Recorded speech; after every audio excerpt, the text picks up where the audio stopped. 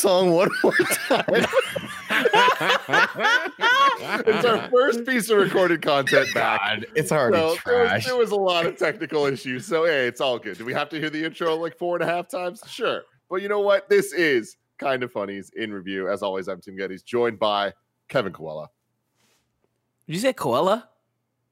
No, I didn't. I didn't. You said And Coella. you That's your still last do name. the thing where you take way too long to respond after I say something. We have Andy Cortez, Good morning, everybody. Welcome back, 2021. New year, new me. Greg Miller.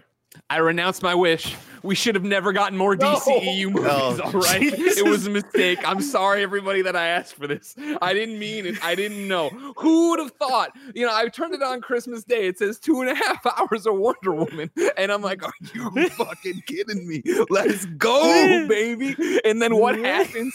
This fucking movie gets going and it won't stop. And I'm sorry. I know that I'm the one who wished this into existence for you. I'm sorry. But think of it this way. It's the perfect encapsulation of 2020. It's all behind us. It's gone. And now it's 2021. Snyder Cut, baby. We got 4 fucking hours coming up. Strap in. That's what we have to look forward to. That's gonna save it all. The Snyder Cut. But that voice is Nick Scarpino. Tim, I want to be an apex predator. Give me more than one wish. Let's go. Wait, I'm Holy sorry. shit, I'm generous sorry. Today. Was that pre-ripped or something?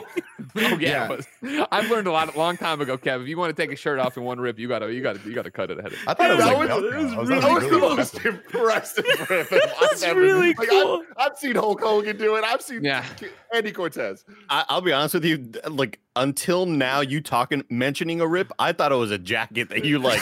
I thought it was made like tearaway. that already. like a tearaway But jacket. Yeah. Greg, do you have a backup? Because we weren't recording that. Yeah, you were. Yeah, You we recorded this for were. 4 We times. were. It's fine. You can't get This- this kind of action again. It's Kind of Funnies, DCEU in review. That's right. We, for some reason here, rank and review every DCEU movie. You can watch it on youtube.com/kindoffunny, or you could watch it live as it's being recorded on patreon.com/kindoffunny. Get the show ad free. Speaking of ads, today we are brought to you by Gabby and Green Chef, but I will tell you all about that later. Real quick, I want to say, this being the first piece of content that is going live in 2021, later, a couple hours from now, if you're watching this right when it comes out, we're starting our stream for 12 hours, starting at 10 a.m., announcing all of Kind of Funny's 2021 stuff. Go check that out. Obviously, we would love your support over on patreon.com/kindoffunny to support the thermometer and all of that stuff that will be revealed unless you've already watched it. You know how time works. Yeah, It's that's the crazy. thing, right? This goes up before the stream starts, so we can't tell you about the cool stuff we're doing. Exactly. We're doing The cool really stuff cool is coming. stuff. Really cool stuff is coming. But before we get to that, we have to talk about Wonder Woman 1984, the 9th film in the DC Extended Universe. Directed by Patty Jenkins. She directed films like Monster in 2003, Wonder Woman in 2017. She also occupied the 6th place for Times Person of the Year in 2017. Oh. That's pretty dope. Can you imagine being Times Person of the Year? I like that. Greg, get on. We're close. You're Forbes One day. 30 under 30. We're getting there, you know? Yeah, we got to get you out there. I want Andy, actually. I want Andy Cortez. I think that'd be a great Person of the Year. representative for us. What honestly. year do you think you'd rep best coming up? Probably like 2024. I Oh, feel like wow, there's early. gonna be a lot of Yeah. there's gonna be a lot of stuff happening that year. The real Okay, question, cool. Andy, is if they ask you like what was like working at Kind of Funny, are you gonna do the thing that Kevin was gonna do if we went to streaming, where you just burn this shit down? I was really bummed that I didn't get to do that. Yeah. You guys are all monsters. They should Tear it all be down. destroyed. Music by Andy. Guess who? Hans Zimmer. Hans Zimmer. back, Hans baby. Zimmer previously announced he would retire from composing for superhero films after Batman v Superman: Dawn of Justice. which You hit featured- a fucking swish 3-pointer and you walk away from the game. This is a walk-off home run right here, man. Junkie XL came in. We got Fucking John ruined we got John Elway retiring on 2 Super Bowls. However, he then accepted to compose the score for X-Men: Dark Phoenix. Oh my and God. after that, decided he couldn't stop there, so he came back to compose for this film. And I gotta say, not the worst part of this movie, the score. I was actually pleasantly surprised by it. I loved the overabundant use of the theme, and I loved that it didn't have the insane guitars. Andy Cortez were kind of funny. Hans Zimmer's straight up pulling a one more game at night. like he's on 4 straight losses of Call of Duty Warzone, just getting destroyed. Like, nah, one more, dude, one more. We're gonna. He's have literally one more. doing the Undertaker thing where he can't leave on a bad match, but he keeps getting bad matches. Oh God. In terms of release date, this film had 7 release dates, the first being December 20th, 2019. I don't need to tell you the rest. You know the story. COVID happened. Then in September 2020, it was pushed once more to December 25th, and it released on streaming platform HBO Max at the same time as being in theaters. It had a budget of $200 million. I was about to say 20, and I couldn't get out of the 20. $200 million. 100. As first reported by Variety, actress Gal Gadot was paid $10 million for this film, 33 times more what she made on the first film. That's insane. Get that back. That she only made $300K for the first one compared to like what normal superhero people get paid for shit. But anyway, 10 million makes a lot more sense. Box office of $102 million, 22 million in America. The rest was overseas. Following its opening weekend, Warner Brothers announced that HBO Max saw total viewing hours on the film's first day more than triple in comparison to a typical day in the previous month. It was reported that 23% of viewers had subscribed to HBO Max in order to watch the film. The company also said that Wonder Woman 1984 was already the most watched straight-to-streaming title of the year, beating Hamilton, until the Disney Plus numbers came in. The report states that HBO Max saw a record of 554,000 app downloads on the weekend following the release of Wonder Woman, but that was blown out of the water by Disney Plus, which saw over 2.3 million new app downloads following Soul's release. HBO Max is currently only available in the US, so that does kind of say a lot about the numbers of like, it's a little skewed. But heading into the holidays, the streaming service has 86 million subscribers, which is insane. HBO Max only has 12 million. So there you go. A runtime of approximately 7.5 hours, but really 2 hours and 31 minutes. Before we get into what we think about this, I do want to give this movie 2 awards, 2 very special Tim Gettys inaugural awards. Big deal. Oh, inaugural awards. Wow, the first Inaugural awards of awards. 2020. Kevin, roll the graphic. Is this a podcast of some sort? Within a podcast? Yeah. Tim Gettys Awards Thank you. 2021. It's time to give them out. He was in Forbes. Now he's giving awards. Secret Delight. Right?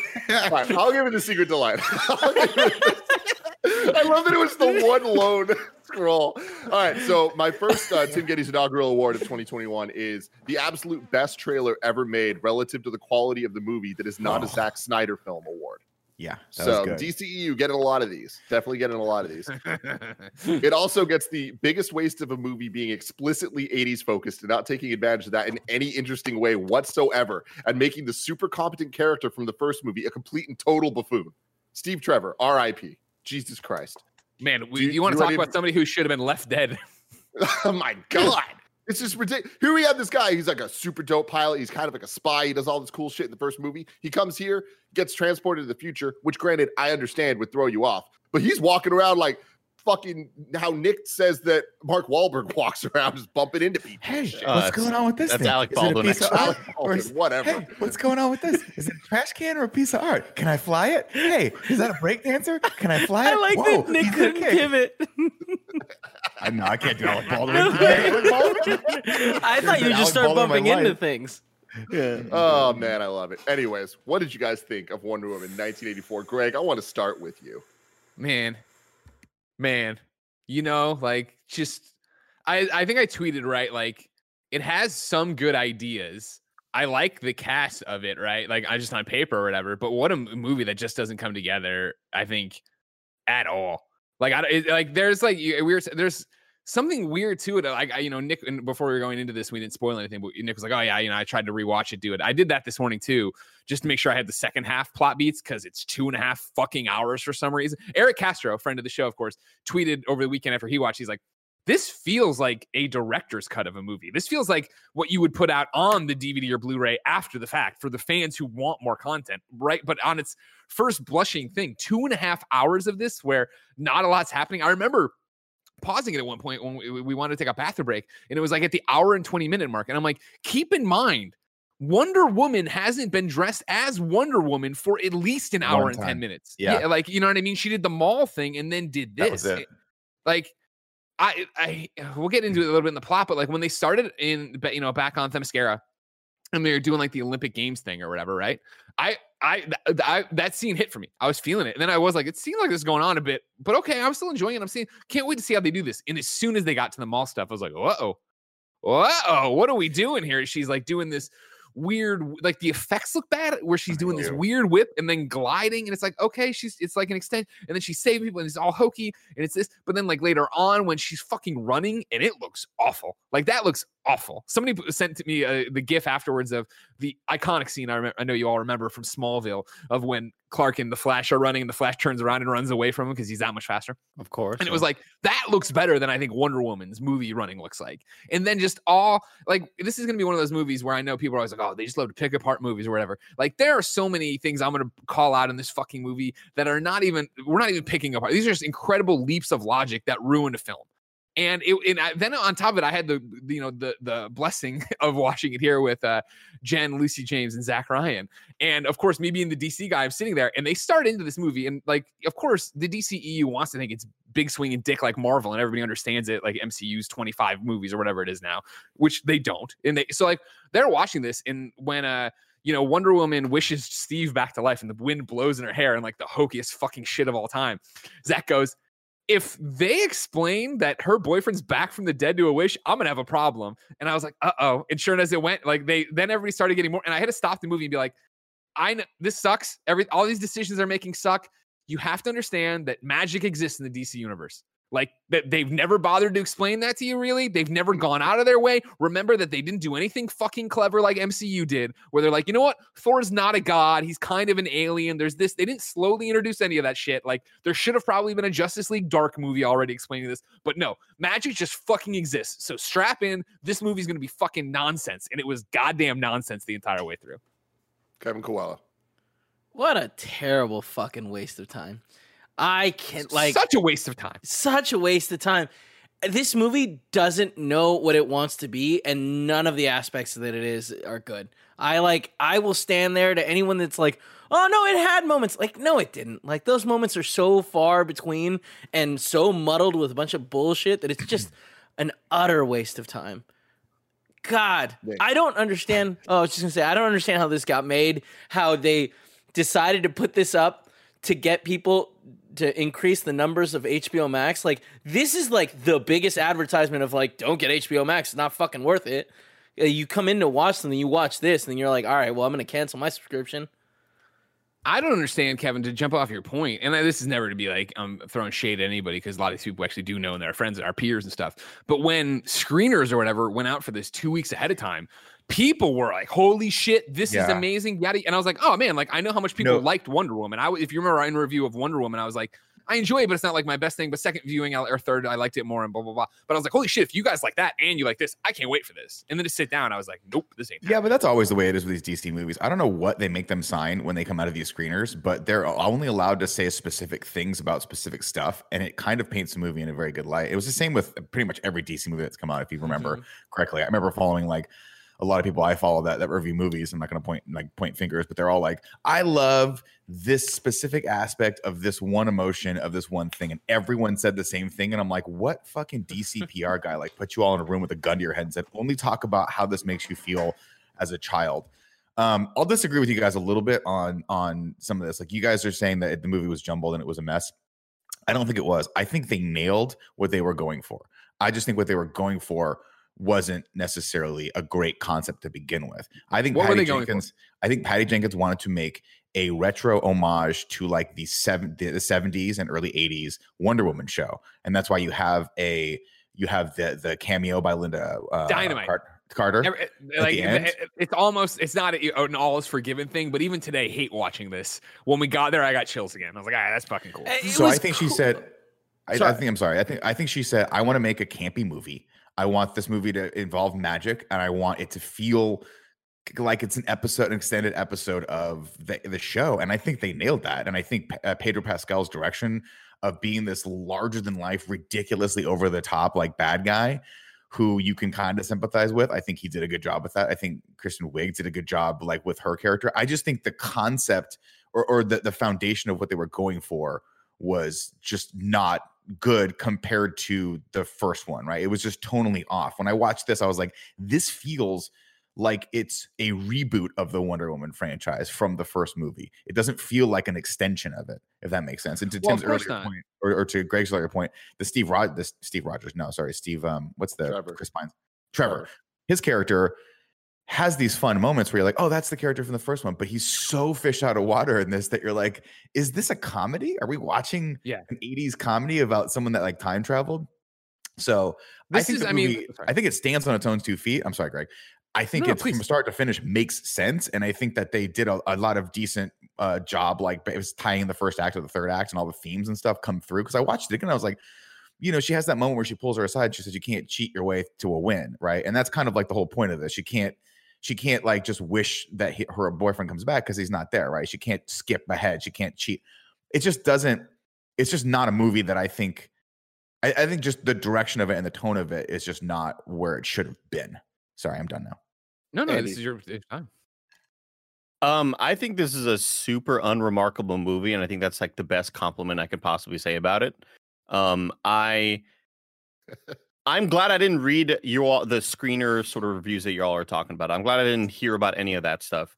What I did hear was a lot of Twitter, right? The day of, you know, Greg was trashing on it, Blessing was trashing on it. I saw a lot of people trashing on it, and I am happy I read those because I think it set the expectations so low for me that when I came out of it, I was like, I was okay, I guess. Like I was expecting a Tire Fire, Suicide Squad type movie where it was going to be offensive on all fronts, writing, characterization, acting, story, plot, and it was just only offensive on like most of them. But I think Pedro Pascal carries this movie. I think even though you all are, you know, not super happy with Steve Trevor and the Chris Pine fish out of water stuff, it still made me laugh. And I think I think Chris Pine and Pedro Pascal were entertaining enough for me not to think it was an absolute waste of time. And I thought Gal Gadot was good as well. But aside from that, any of the story aspects, they kept trying to make you care about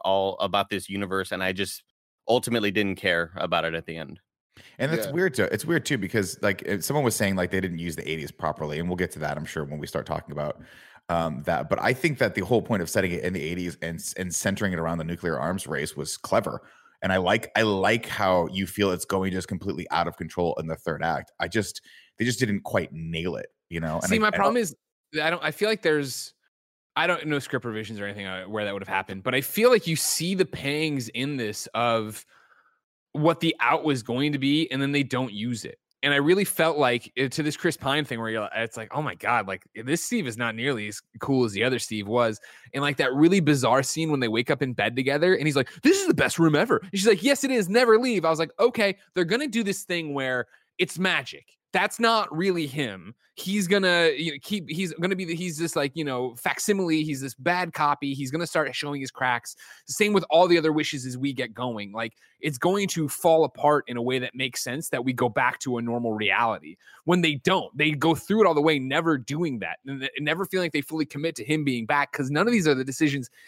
I feel and I don't mean to be this guy, but the character that Diana and Steve were in the first Wonder Woman, I don't feel like this is how they would act in this. So maybe it is a little bit of the magic from the stone, but is it? Because they never tell me that. And then we go all the way through it and we get to the other, and it's what the fuck is going on? And then we get out of it, and then they're all sitting around like at the end and like, oh man, it's this clearly filmed Christmas scene when they were like, shit, this shit's coming out at Christmas.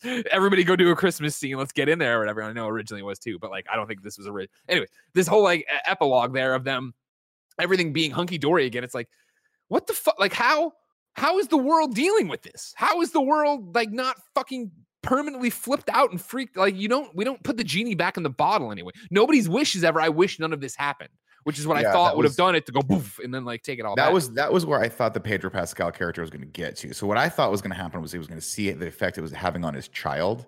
Yeah. And he was going to go, oh my God, I rescind my wish. But then by him doing it, it rescinded everyone's wish and everything went back to where it was before. And he was just normal human being, and then realized, oh gosh, I've been wrong this whole time. I got to like stop trying to, con people and stuff like that. And especially But the entire world rescinding their wish. I was like, there's not one person who's like, I wish for more new shoes. I'm not giving these fucking shoes up. These shoes are dead. Like, they did that by Wonder Woman literally looking into the camera while the most overused hype song of all time plays. The song featured in X-Men Days of Future Past, the song featured in Kick-Ass. And again, fucking epic song. But it is such a cheap shot to be like, hey, here's a let's go moment. And it's like, no, this is stupid as shit.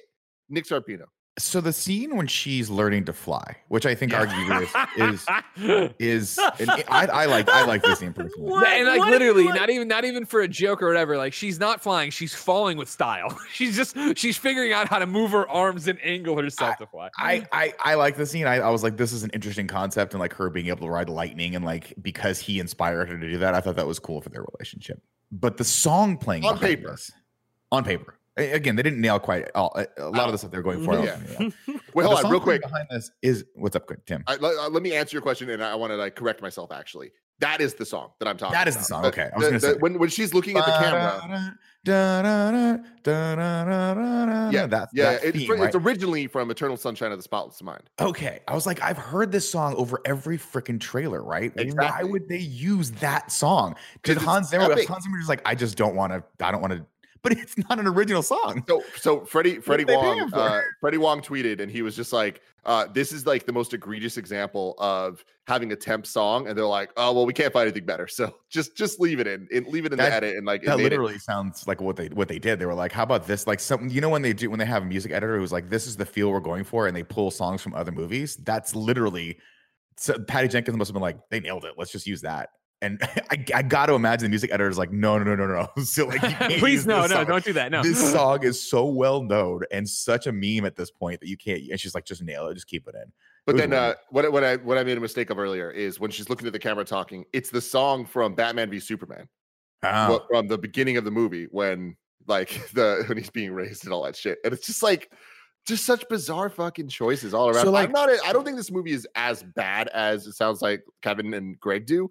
I think it's more disappointing than anything because this is the one that should have been the best. This should have been, before we even got into this review, before we watched this movie, this should have been number one with a bullet. It is the complete opposite of Birds of Prey to me, where I was like, there's no fucking chance this movie's going to be good. And it was like, oh, this is actually really great. This one had everything going for it. We liked Wonder Woman, the first movie, enough. Right? We love Gal Gadot. We love the cast of this. Pedro Pascal, are you fucking kidding me? Seeing this trailer, the Ragnarok vibes, like all of it, every single element should have added up to being this amazing thing. Instead, it feels like a lot of those elements weren't even used. Like instead of Ragnarok, like Nick brought up the whole thing about the arms race and all that stuff being set in the 80s. And like, that is actually really cool. And it definitely could have made sense in a movie that took that more seriously. But it doesn't do that. It also doesn't take it into the 80s neon side that the trailer completely promised us, right? And instead of that, it kind of just turns into this thing where there's this amazing concept of the villain can grant wishes. Like, I think that is such a cool thing, but it's so hard to show. And it's so hard to get that right. But man, they really made choices to get it really wrong. And I think that was to a disservice to the blockbuster movie. Honestly, it's like this. I don't want to compare it to MCU movies. It's just like for this to come out and like to be a competent 70s Superman style movie that's coming out in 2020. Like, I don't know that there's really an audience for that. And I think that really a lot of the reactions are showing that. Andy, what's up? I totally agree with that, Tim. I think it's like we all saw Wonder Woman and were surprised that it was, oh, wow, this is actually a good movie. I enjoy this Wonder Woman. Now let's add 80s style onto that. What does that look like? Yeah. And I think that just gets our expectations up. And we thought this was going to be the one. This was going to be the one that could easily be compared to the top flight of the MCU movies. And it just missed quite a bit. And I think that's unfortunate too. Sorry, go ahead, Gary. Just to Tim's point, like disappointment is the right way to put it.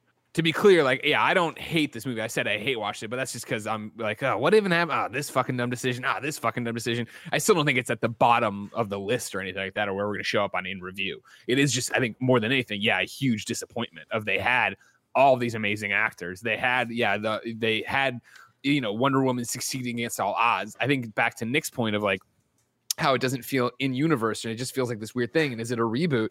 It's the problem as usual with the DCEU, where it's just that nobody has the balls to say there's no Kevin Feige, right? Feige.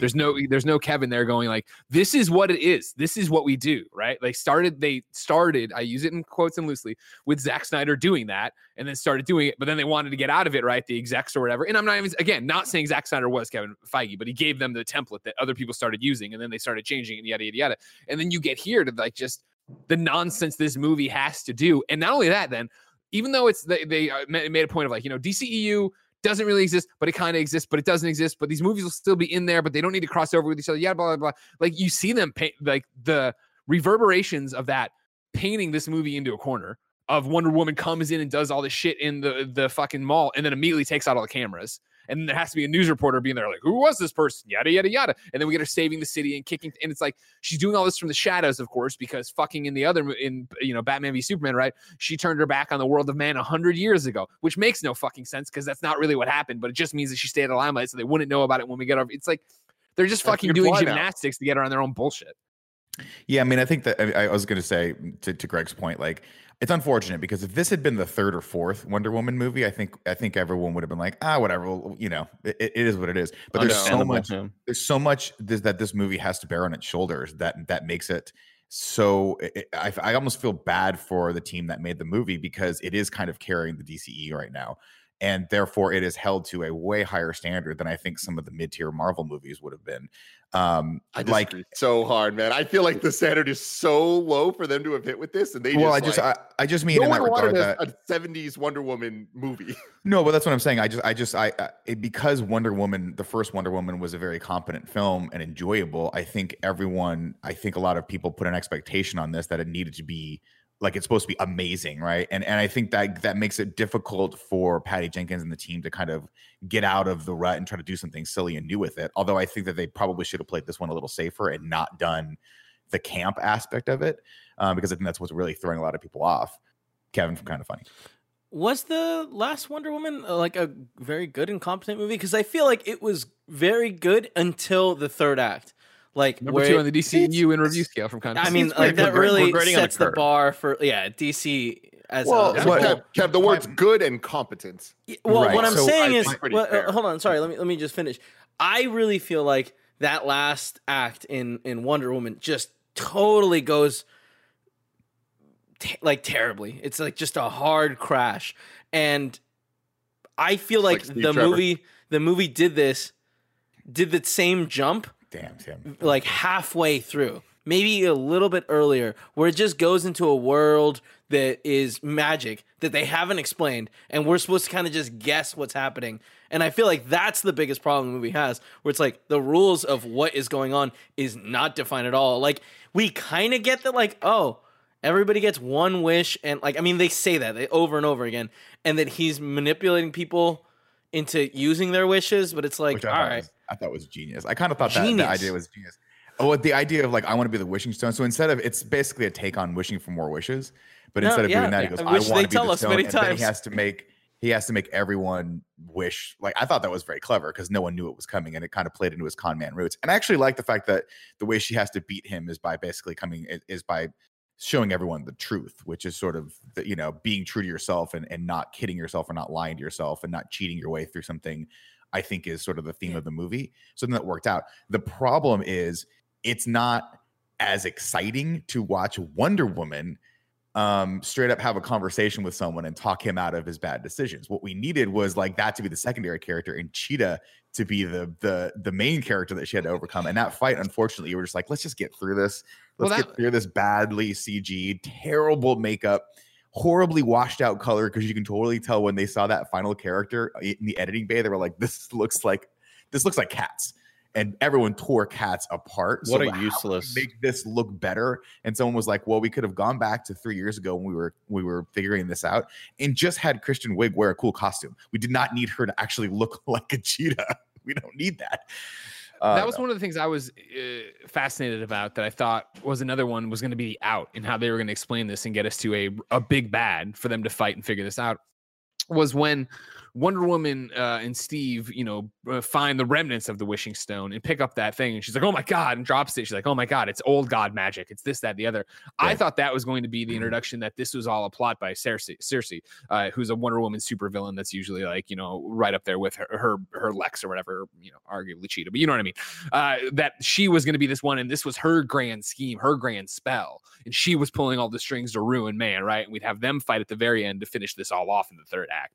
And so when that's just dropped in, it's like, oh my God, it's a thing from them. They're just, and I forget even which God they reference. I'm not boned up on my Greek. It went nowhere. That plot line went nowhere. That was it. That's the explanation. That's how we're going to, again, to think about everybody who's in the crowd who only knows the DCEU as fucking loose and crazy threads as those are of like Batman v Superman and what that world established is now like, wait, so it's just some god made a stone and put it out there to fuck with everybody, and now it's like, what are you talking about? It's interesting because you guys are talking about how like magic threw you off, or at least Greg is talking about, and I just I was prepared for it, is what I'm saying. I think for a general audience, it throws. Yeah, I totally understand that, and you're absolutely right. But for me, the second you introduce Greek gods into anything, I'm like, cool, anything can happen, right? So to me, when we start the movie off with we're an island of Amazonian warriors who were created by the same mythology that created the Greek gods, I was like, anything can happen. And so the stone to me wasn't necessarily, it didn't throw me off that the stone existed.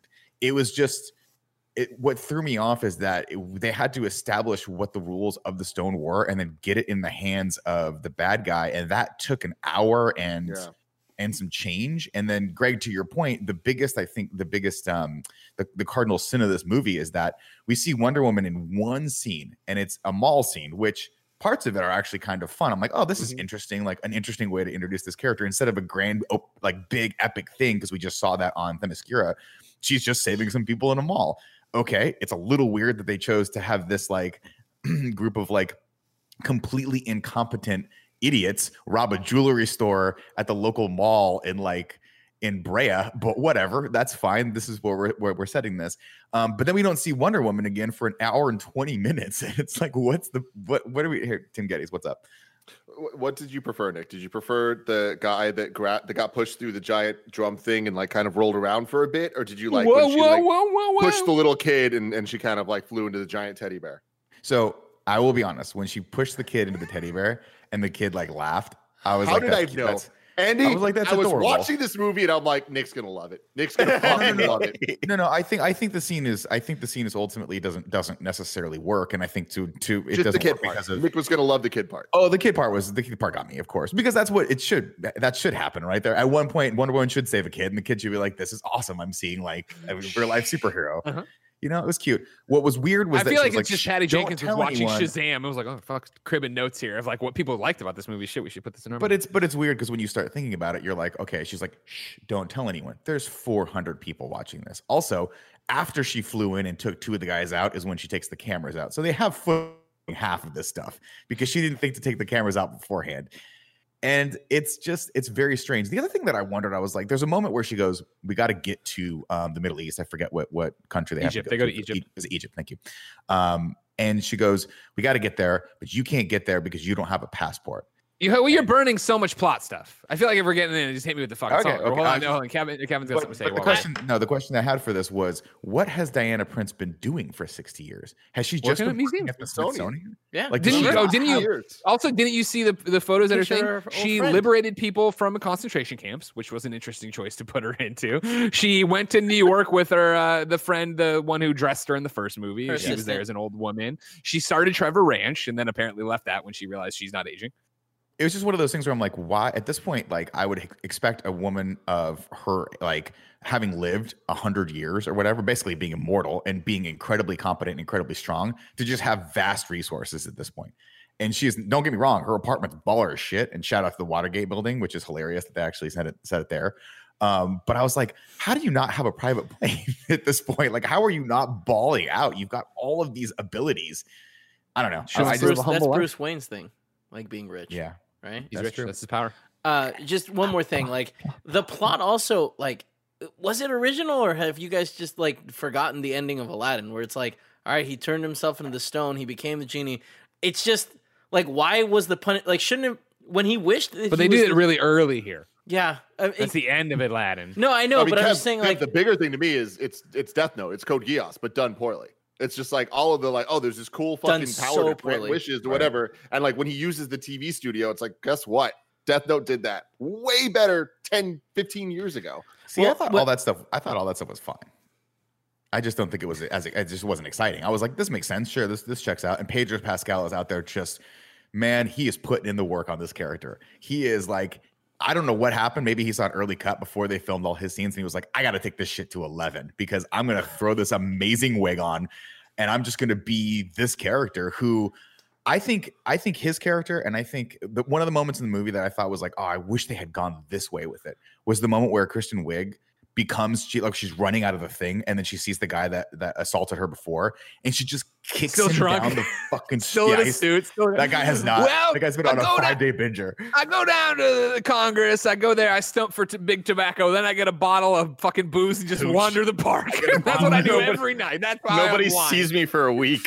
But so that moment of her like becoming the villain and kicking that guy down the street, I was like, oh, that's really cool. I wish this were the tone of this movie. I wish it was a little darker, and I wish that becoming the villain by doing what Diana did, and we were all like, yeah, I get him. Okay. Before we get to the plot, let me tell you about our sponsor. I want to tell you all about Gabby. We're looking for ways to save money, right? Of course we are. We always are, but especially now. So let me ask you this. How would you like to keep an extra $961 a year in your pocket? Andy, I know you want that $961. Give it to me, exactly. That's exactly how much Gabby customers save per year on average on car and home insurance.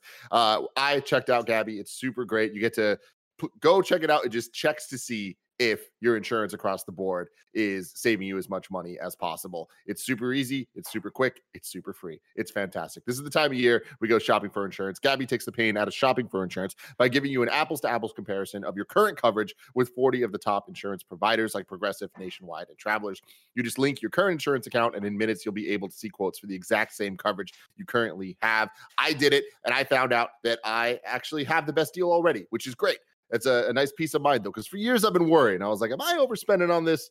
You know, I don't want to do that. I'd much rather save $961 a year, but it's good to know that I have the best I can possibly get. But you aren't so sure of that, so you should check out Gabby.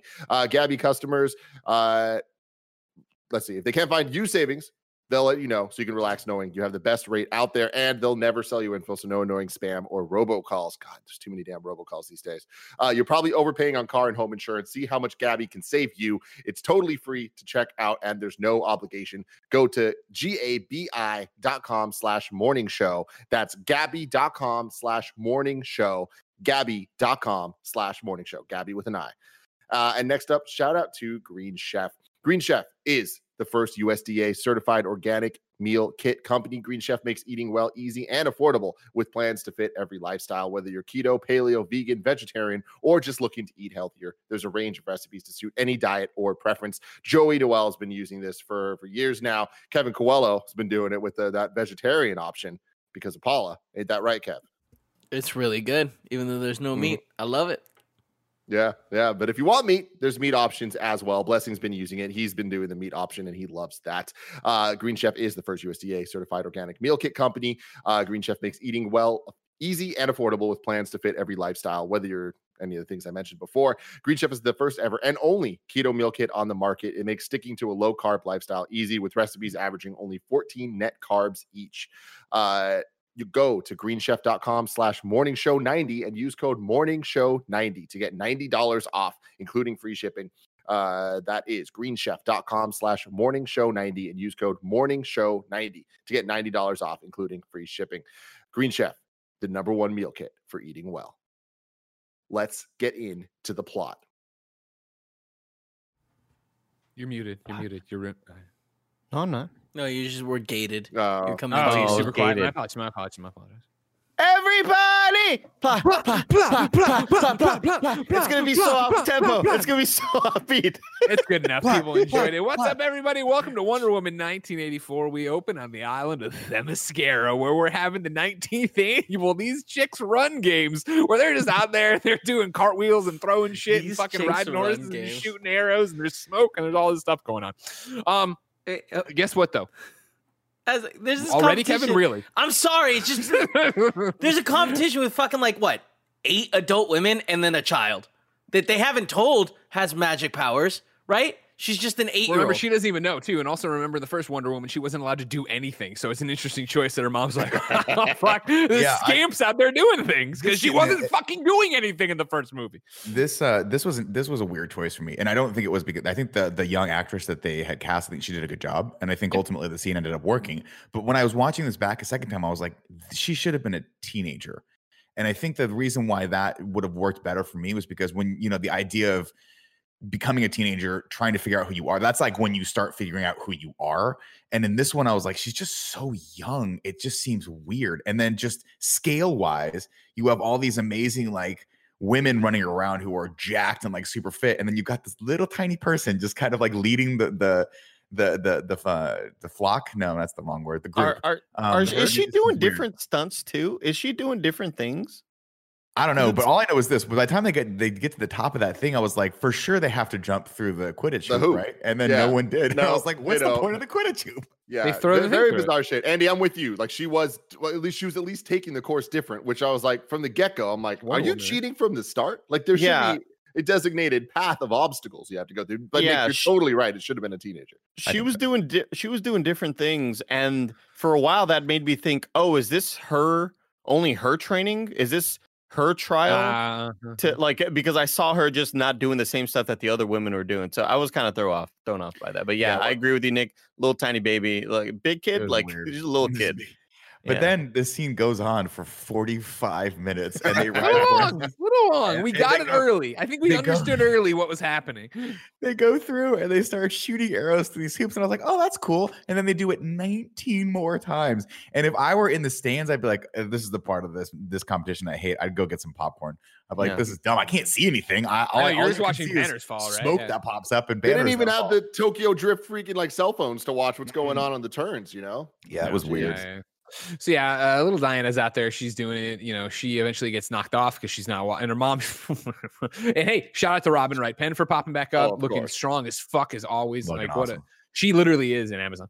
But she's out there. She's doing her thing. She gets knocked off. Then she starts cheating, like where she's crawling through a fucking sewer and all this other crap, like a little fucking rat, looking like Yoda. Rat. Yeah, exactly. That was good. That was a good call. She eventually, makes her way back to the thing and starts to run into the thing. Like she's going to run into the center of the thing and win the whole goddamn thing. But then she gets grabbed right by Robin Wright Penn. Is like, nope, you don't get to do this. You cheated. There's no shortcuts to victory, as we were talking about before, right? Truth is the only fucking thing. You can't fucking Robin Wright Penn. She's like, it's fucking truth, you fucking kid. What's the theme of the movie? What's interesting though is she doesn't. She says a bunch of things, and they're all well written, and they're all different, a little bit different from each other. But they weren't sure which one they wanted, so they just kind of shoved it all in there. I don't know. Like I watched it again, I was like, I'm not sure. Like I know what the theme of the movie is, right? It's very apparent. And but when you have one character who is actually literally a mentor character, pull the protagonist or the protagonist aside and say something to them in the first like 7 minutes of the movie. That's usually when they state the theme. I just wanted her to be like, hey, you can't cheat. Like you can't cheat your way through life. You got to be true to yourself. That's it. Isn't that the final one she says? She kind of does. Yes. The final thing she does say is something like that. But then Connie Nielsen comes over and says more stuff to her. And you're like, I think I got the theme, but then they keep talking. And I was like, I don't know if I got the theme. Like what's the theme supposed to be?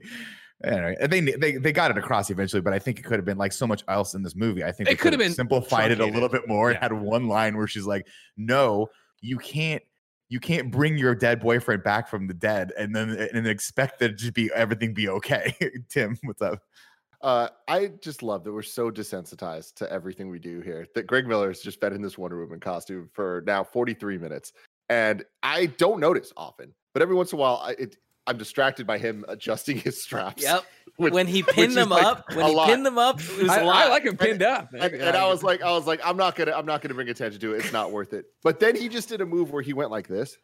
I had to pull my chair. And you saw the bottoms. And it revealed that he is in fact wearing the Wonder Woman bottoms, which is his choice. We're working from home, and for the record, seen from the waist up. For the record, you all had already covered your eyes, and I think disgust and maybe a little bit of excitement when I revealed the top. Got it. I did at one point stand up and adjust there and thrust a bit towards the camera, so your eyes were all covered. The viewers are well aware that I am in the Wonder Woman panties as well. Sorry, back to the plot. No, this is a great point, and I think like Nick is again, as we all talk about what this movie is, and I think when I was watching this, and then we got into where I was like, oh, the 2.5 hours is not going to work for it here. I had Nick in my head because I feel like Nick is always the one talking about like there's a good movie in here. If you edited this, if you left some of this out, if you did this, I think like what we're talking about, this opening scene has 3 distinct voices all trying to give you the plot or like what the movie's going to be about, and it fucks it up somehow. Where it is Diana Prince, gal talking, narrating, like, oh, when I was a kid, I wish I knew some stuff, but I didn't know. And she's talking in the front and back of this. Then, Robin Wright Penn is the one there saying, talking about truth in your heart. Then you're right. Her mom comes down and is like, the world isn't ready for you. And it's like, well, wait a second. Like, first off, Gal should have just said whatever it's about, more about truth or love or whatever the hell it's going to be, or just left it to Robin Wright Penn, or the world isn't ready for you. Like, we already fucking got that. We already know that. This is Wonder Woman. This is the second Wonder Woman. It's her 4th DCEU movie. We're aware that she stayed away for a while before she came out, whatever it was. But they give us that to then get us to 1984, where it's the high-flying 80s, right? And we start, the tube TV, and it is Pedro Pascal out there just fucking killing it in this role. You know what I mean? Just, hey, we need you to eat scenery and be crazy. And he's like right there, right? Life is good, but it can be better or whatever. You know what might be the opposite, right? Life is good, but it can be Great better. meme. I love that Meme is somewhere, fantastic. this is me totally projecting on this, but somewhere in Pedro Pascal, he was like, they made me wear a fucking helmet for Mandalorian for so long, and now I don't have to wear the helmet anymore, and I'm just going to be insane. But also, Pedro, let's get that beard back ASAP, brother. I just can't. I can't do it. He gained a little weight. There's no problem with that. You know what I mean? No. I just can't. I can't do the beard. I don't think it's a weight thing, Kevin. It's just a smoothness of. No, Pedro Pascal's I think skin. It's like a little baby. Since we've seen Oberyn, he's gotten a little bit. He's filled out. He's gotten older. He's gotten a bit older. And it just but let's just get it back. Like I need it back, and I feel like I'd have the same effect, and maybe I'm projecting my own biases here. Go ahead, Nick. Maybe you were just responding. Maybe the real response subconsciously was to the wig that they made him wear for no reason. Hit it. I don't know. Wigging out with Scarpino. What's going on, everyone? There was just, as far as I could tell, one egregious wig in this, and it was Pedro Pascal's. But I think it fit with the character. Diana so had terrible. Does Diana was she? When she's breaking up with Steve along the thing, Lucy James is like, "What the fuck is up with this wig?" Oh, was that a reshoot for some reason? Why would she? I don't know. It's weird. Wow, the wig professor not knowing this is wild. Well, there's just 2021 off to a bad start for Nick Scarpino. There's just so much to unpack in this movie that you guys are going to have to forgive me for missing that one. But Pedro Pascal's hair in this is epic. But it does the thing that I can't stand when they put actors in wigs is that it just when they get frazzled and at the end of it when he's supposed to be going crazy maniacal, it doesn't move. And it's the same issue I had with the Queen's Gambit, where like I loved that show so much, but her hair is exactly the same every single time. It doesn't move, and it starts to become unnerving after a while. He has like the flaps. He has the little flap downs going quite a bit, where like he's talking to his son, and he's like, "Isn't son's name Maximilian, right?" No, what's his Artemis, right? Artemis. I was close. Artemis. I was close. Anyway, but he's got like the little flaps coming down here, very similar to Rafe in Uncharted 4 at the end of Uncharted 4, Greg, when they're fighting in the boat. His hair is all frazzled. Yeah, very similar vibes. To me, it gave me Sylvester Stallone vibes, because Sylvester Stallone has those terrible hair plugs, but then he always has 2 wisps going this way to prove, hey, this is real hair. This is real hair. But to defend Pedro Pascal's wig in this, I read it as it's a wig in canon. Maybe, and that's why I think it works. I think makes it work really well. That's fair. I think it works with the character. I just think it was a little distracting at points. Whether it's a wig or like a ridiculous dye job, I think it fits with him being like this sleazy sales guy. Tim, I think that's wishful thinking. I think you're I see what you did there. I didn't mean to do that. That's cool though. That's cool. It's gonna drive me crazy. I can't remember this fucking kid's name. And I'm trying to Google it. I can't find it. Yeah, I was looking through the cast list, and there's a lot of fucking people in this movie. And then when I'm just looking for you're right. Is it like but it's not Max. It's like Atreus or is it Atreus? No, that's like God of War, right? But it is something like that. Never ending story. It's a cool ass name where I'm like, that's a badass name, dude. I'll look it up while you go to the plot, Greg. Anyway, so yeah, we're off the island. Where I already said we're 1984. Life is good, but it can be better. It's black gold. And that's what his company's all about. It's totally a Ponzi scheme of like you don't have to work hard for your money. You don't have to do anything. We got oil. You come and commit to us. You can get oil too. You'll get rich. You'll get rich quick. Not have to put any work. The American dream.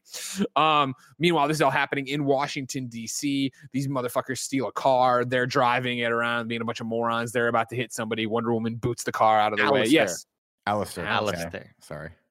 Wonder Woman does a bunch of little shit like that on the road, saving people.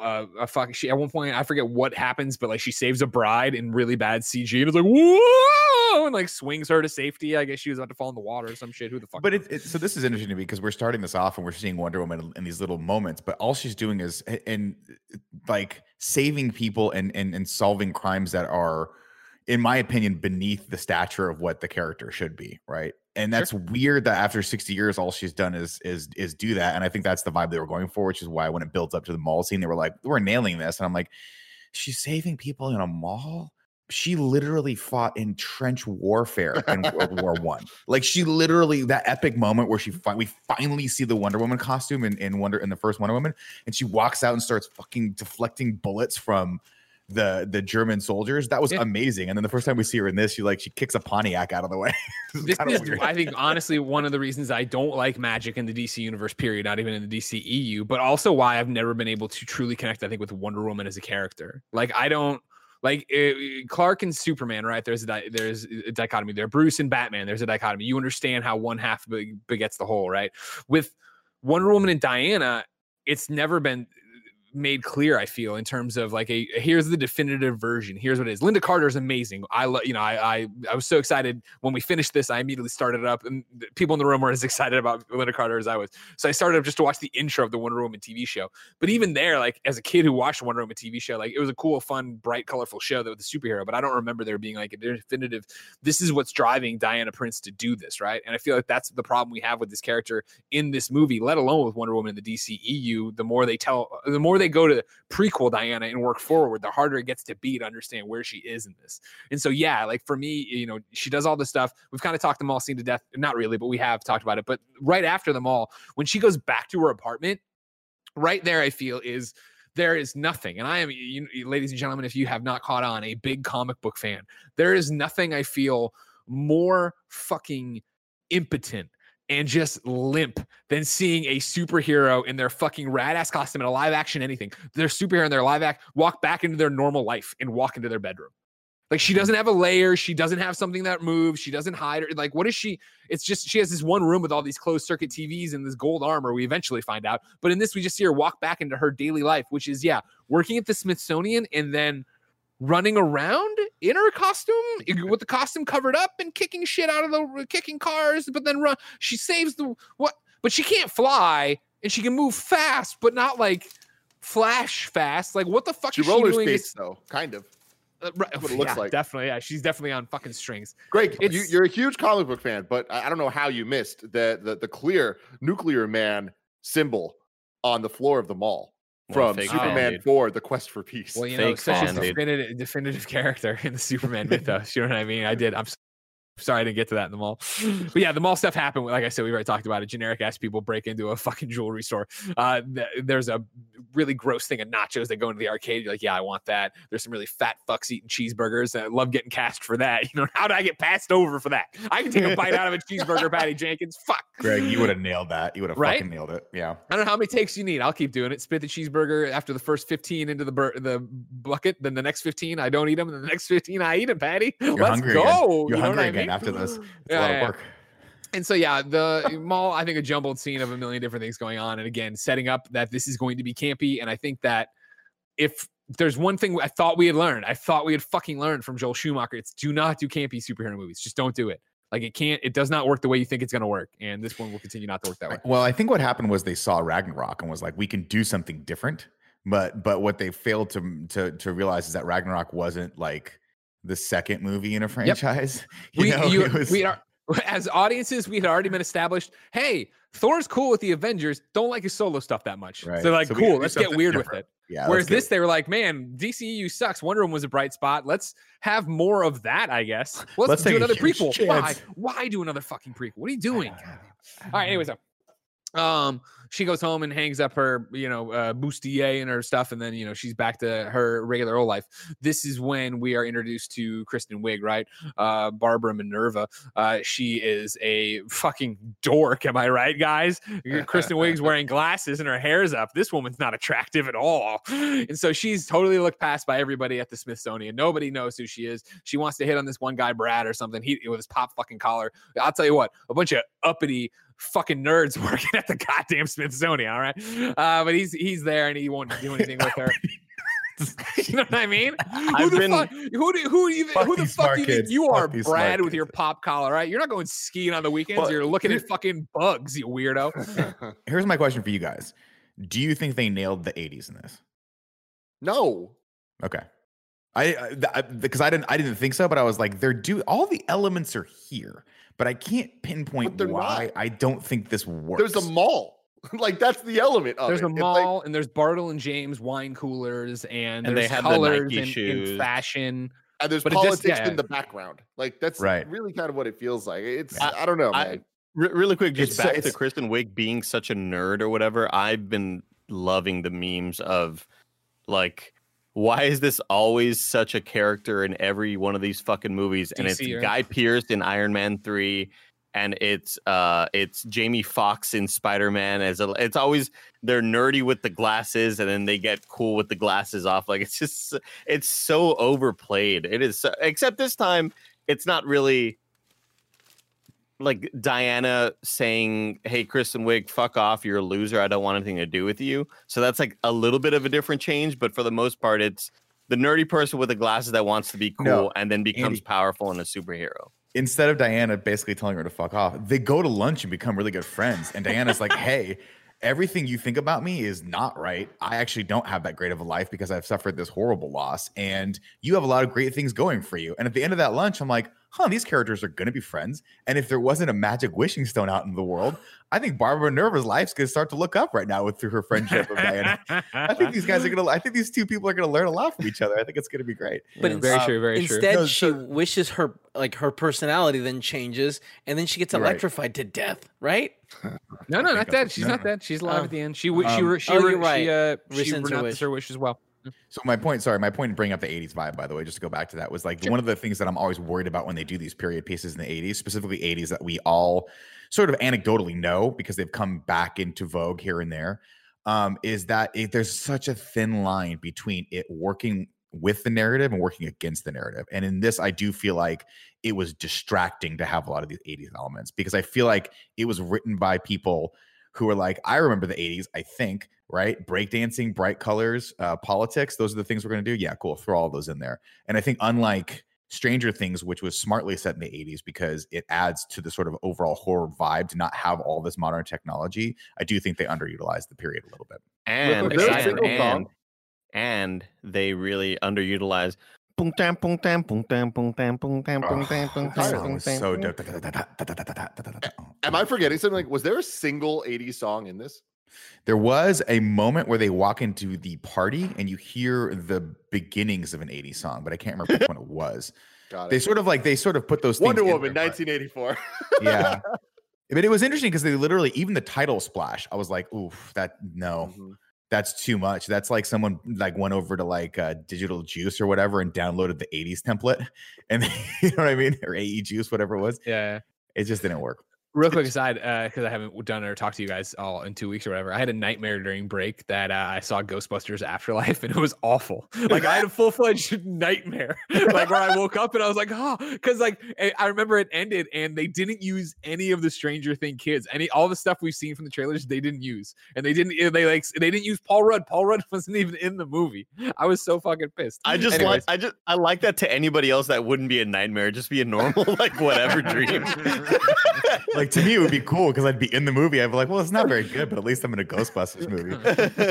I've already lived that life. I've lived that in 2016, Nick. I don't need that. I don't need that reality again. anyways, like, yeah, we brought up some points there too. One of the things about, Diana going back to her apartment was to show us that she's still hung up on Steve Trevor. We mentioned this way earlier, and she's totally lonely, and she's down in her luck. Barbara goes to work. Nobody likes her. Nobody cares. Even her boss can't remember her name. She runs into Diana. They drop a bunch of paperwork. She's wearing heels. Scientists don't wear heels. What do you got, me, Nick? No, I was gonna say we skipped over a small scene, which I actually kind of thought was good until the waiter came, where she's sitting by herself eating dinner. Yeah. And she looks up yeah. into the sky and sees one of the planes, and then the waiter comes over. He's like, "Are you waiting for someone?" She goes, "No, it's just by myself." And then he proceeds to clear the table. I know this is totally gonna be a Nickism where none of you guys noticed this, but for me, the waiter starts clearing the table, and it takes him a half hour to fucking pull all the shit off of the other side. I'm like, we get it, dude. She's by herself. Like, he could have just grabbed the glass and left, but they had the full placemat and all the 18 courses of silverware there. I was like, oh god, this is follow up to that too. Is in a nutshell. She goes to hail the cab, and the other guy hails it too, and then he's like, "We could split it." She's like, "No," because she's so closed off to the world. She won't love again because of Steve. Which I'm like, I get that. I love it. It's comic booky, but it has been in fact 60 years, right? Of living with people. Of living with people. I think you're talking about of superhero movies. No. I mean, well, yeah, for sure. But I just mean, like, in the world of Wonder Woman, she has had a career. She has had hopefully friends. She's been around these people for 60 years. Yeah. At some point, you think she'd be like, I'm over it. Like, I'll always love this guy, but I've moved on from it. But I guess her closest friends have died. She's seen her friends get old and die, right? I mean, we're in this, like, it makes sense. Actually, I guess in that regard, it does make sense, because when I think about other movies like in that same ilk, you have like Highlander, right? And one of the reasons why he was closed off was because of that, because he knows he can't have friends because he's just going to watch them die. He can't have a love because every time he's fallen in love, he can't have kids, and he just watches them age and then die in his arms. So he's like, I don't want to do this anymore. But for her, I'm like, I don't know, man. You got a pretty cool life. She never really did it, though. You know what I mean? Yeah, like, don't get me wrong. Like, Steve was the first man she ever met.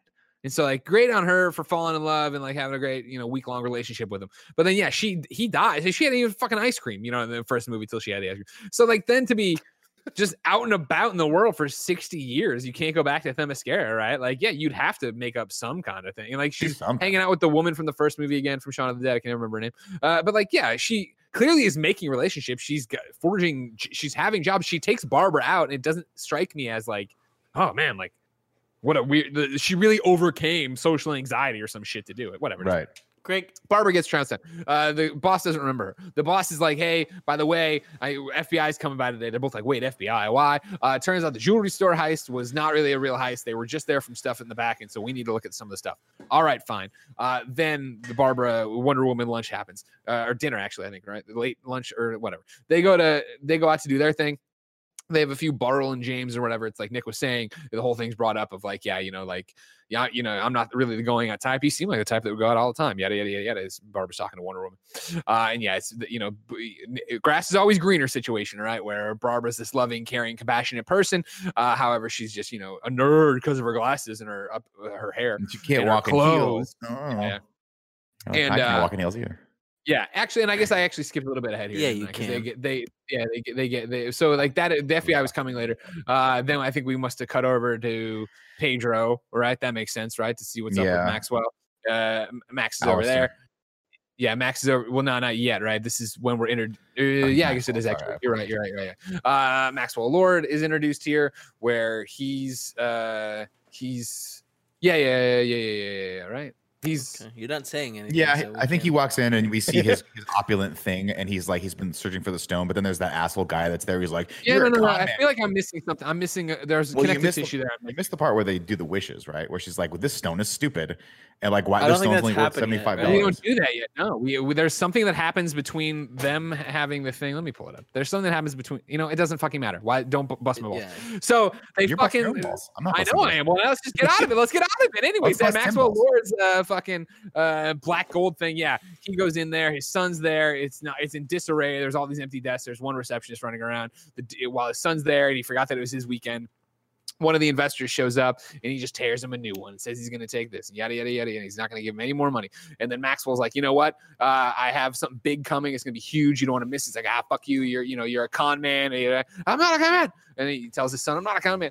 And he's like, blah, blah, blah. And so then we go back, and now the stuff has been delivered or whatever from the FBI. They're looking at it all there, Barbara and Diana. That's where they find the wishing stone. They pull that thing out. They're like, this is a weird little thing. And like, yeah, Barbara or Wonder Woman can read it because she has a passion for languages. It's Latin. She translates there, hold the thing, make your wish. And Barbara's like, oh man, that's crazy. I'd have so many things to wish for. I don't know what I would do. And Wonder Woman holds it and closes her eyes and her hair goes, she's like, I do. And it's like, wow, you know what I mean? Fuck, it's Wonder Woman wish for Steve, of course. And back at her apartment, the clock Steve's watch starts clicking or whatever. Then Wonder Woman's trying to leave, but Barbara kind of opens up about being down on herself or whatever. So she's like, let's go to this dinner. They go to the dinner. Bartles and James wine coolers, like I was talking about earlier. They're there, like we said, everything just happened. That's great. I honestly thought this was a date. I was very excited. It felt like kind of a date. They were kind of like, I could see them, Barbara clearly infatuated, in feeling Diana as one would. And I was like, oh man, this would be a cool turn if they kind of introduced this as a love affair, stuff like that. It wasn't. It's just them becoming gal pals, just gals being pals. Wow. There's one thing about this scene that, by the way, I was like, it was unnerving to watch the entire time. The sheer volume of wind that was hitting the actresses' faces while they were having dinner on this patio. I was like, that doesn't seem comfortable. There's a moment where at the end of it, the camera dollies out and both of their hair just gets hit hard by a gust of wind. I'm like, go inside. This is not the fun. wish wind, man. Diana just constantly in a wind now. Just wishing all over the place. Barbara walks home through the park. That's where our down and out congressman guy comes up. One of those, he's always there stumping for the nicotine. He decides to go after Barbara and says, hey, chick, you want to fucking get a kiss or whatever? And he's over there and he's trying to do it. You like kisses? She gets grabbed and she closes her eyes, and then Diana comes in and just kicks the shit out of him, just throws him across the way. It's a real far kick into a trash can or whatever. And she's like, how'd you do that? Oh, it's very simple. It's all physics and simple self-defense. I can teach you that. And then she's like, just go home right now, though. And like, I was already fucking doing. Jesus. Rather than go home, Barbara goes to work, where she goes back to the thing, picks up the stone, wishes that she would be like Diana, powerful, strong, all the things that Diana is, not knowing, of course, she's wishing to be Wonder Woman, but the stone knows. She falls asleep there. This is we wake up. She wakes up in the morning. Guess what? Her hair's down. She's hot, and she's like, you know what? I don't need pants anymore because I have this pink sweater on. So she pulls this pink sweater into a pink sweater dress, and everybody's like, "Wow, you're hot, Barbara." Oh, we missed the thing too where a guy wished for coffee and got coffee because he had this. Yeah, that was funny. I wonder what he lost for that. What a waste! What a fucking waste! He didn't know. I hope the stone was nice to him. Like, listen, we know you didn't really understand the rules, so it's we're just gonna take $1.50 out of your pocket. I'm gonna take your site for 15 minutes. All right, we'll learn how the rules work. All That's horrifying, though. Hey, I didn't say it was gonna be like easy, but whatever. Anyways, she walks out and she's hot now, and of course nothing's changed. She's still Kristen Wiig, who's beautiful. Yeah, I feel like they didn't even try. They didn't even try to like make her look different. Suddenly, it was just that everyone was obsessed with her, and it's just, totally. The effort in this movie is so low on everything.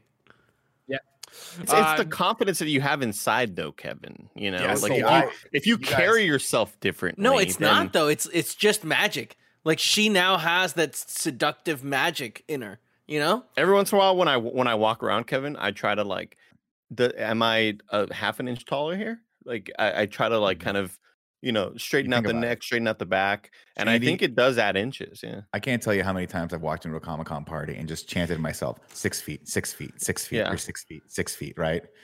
You just gotta have that. You walk around, and you have to have that Tim Geddes 6'1" confidence when you walk around parties. Mm-hmm. 6 foot. I'm 6 feet. Yeah, it's whatever. See, I didn't even tall is tall, Tim. Tall is tall. Shorties don't like it. Don't make fun of. Yeah. Stay in your lane, Tolly. God, this again. Don't even bother crouching down to listen to what they have to say. All right, these hobbits got nothing for you.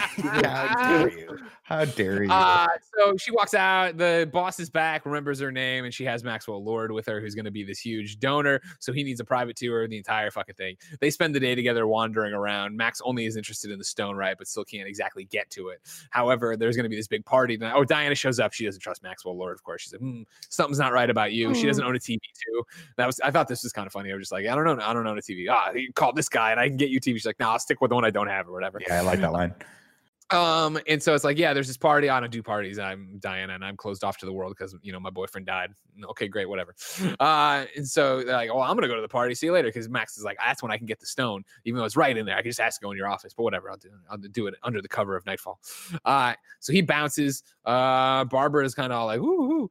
And then Wonder Woman finds in the box where the stone was, Max, a receipt that no one thought, FBI. The fucking FBI didn't think to lift any of this shit in the boxes. Underneath the fucking crate paper is a little card or a receipt that says Maxwell Lord on it. Like, oh, fuck. Oh, why didn't I think of this?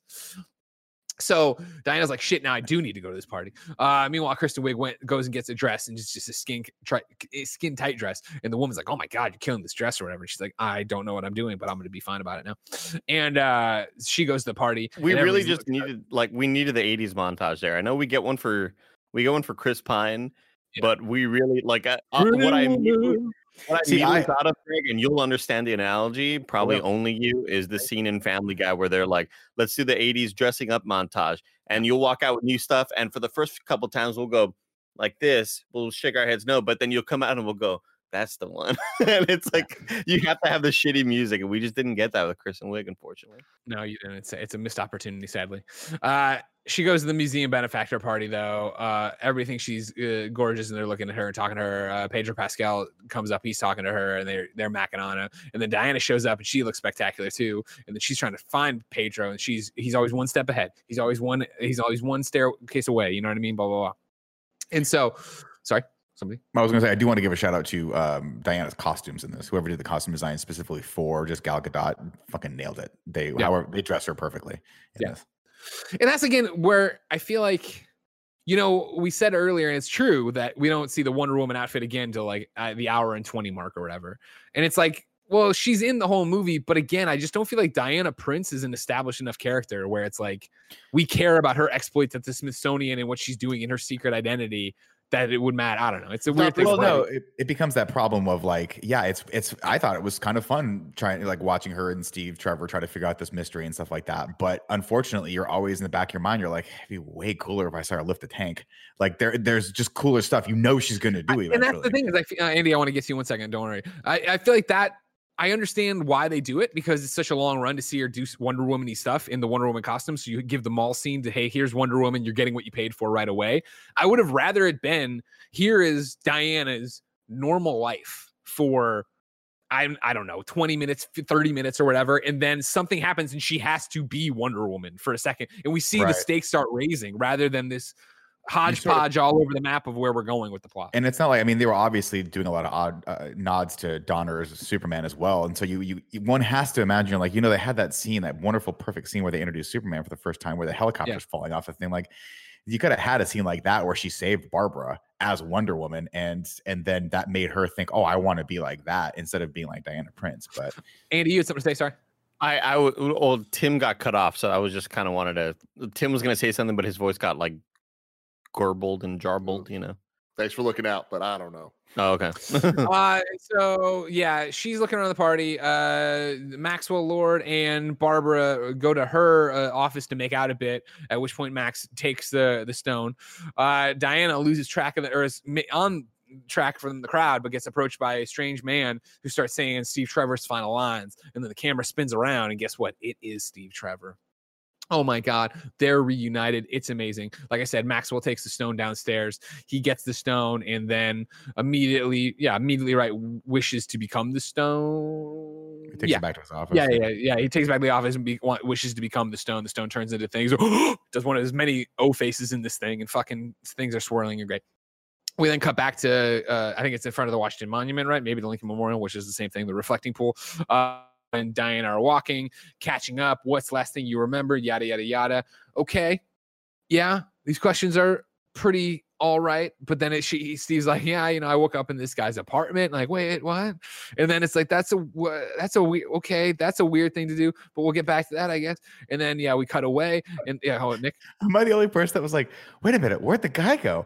Don't you feel bad for the guy? And that's the whole thing. We're going to go to it right now. We're going to go to it right now, where Steve brings her into this man's apartment. And it is revealed to us when he looks in the mirror that he is not Steve Trevor. He is, in fact, this know what the man. guy's like. He Yeah. has taken over this man's life and body, and Wonder Woman sees him as Steve Trevor, but everybody else sees him as, we're going to call him Bob. Everybody else wrong? sees him as Bob. Wasn't that revealed earlier? Yeah, that was Wasn't revealed that- earlier. That was We revealed first see with him. the camera. Yeah, when they spin Yeah, around. no, Well, We hear the line. You're missing the point. no. That was revealed. That yes, that. But like, if you're a viewer at home, you could easily be like, "Oh, cool, he just turned into Steve Trevor." When we get to the man's apartment, is when we look. Steve When he looks looks in the in the mirror, mirror, and we yeah. find out, no.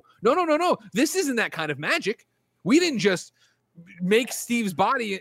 We didn't make Steve into this person. He didn't just take. He is this man still. He is still. Right. It's like if Which all is- of a sudden, Steve Trevor was Which my is body. weird We- because we My you get a life's line- completely on hold. You're taking over my entire apartment. You're sleeping with me. You're eating all my Pop-Tarts. You're eating all my pop tarts. They're making fun of It's it. equally too. problematic. It is like it's such a bizarre choice that I don't understand how ever would have get approved. But let alone in 2020, like how the fuck are you going to be like, all right, man, yeah, this man now has no consent over any action And that was he's the thing. making. So many people talked about this. There's been so many, think pieces and tweets and stuff about this of like, this is rape on the fact that they just immediately jump into bed with each other. But it's also just the fact that like Wonder Woman and Steve, who is a war hero and a hero. We've seen that the character of him from Wonder Woman. They walk into this man's apartment and like play it for laughs and joke about the bike and all this other shit. And he's like, "Oh yeah, it's kind of a mess." And like, what about this man's family Where and is friends he? and job? And this for me, like, and I know plot points and picking it apart. Yeah, this was a huge like. I was watching this and it's what I said very, very early ago in this long review we're doing, right? Of like, I feel like, okay, I'm watching it. I'm like, this must be part of the magic. The magic that there is making them not themselves to the point that they can ignore these kind of things. God, And it wasn't. It was just the fact that she was so excited to see Steve, Right. and he was so excited to see her. They didn't care that they destroyed a man's life. Like Yeah, that that was makes- fucked up. It's unfortunate because when you start peeling back those layers, you start going like, wow, that makes these characters a little less likable. That she would just, I mean, this is Diana Prince. This is Wonder Woman. Her first thought, I mean, granted, yeah, you haven't seen this guy in 60 years. You've been pining after him to the point where you can't even eat them. Pining. That was Me and Nick both coming up with like things that we didn't mean to do. did not mean that. good job But on like, being yeah, honest, it does make you think at a certain point she should have, like, at no point in the movie, and correct me if I'm wrong, does she think, wow, we really got to return this guy back to his life. That is not any of her concern. Her concern is like, I got to give Steve back because if I don't, the world will end.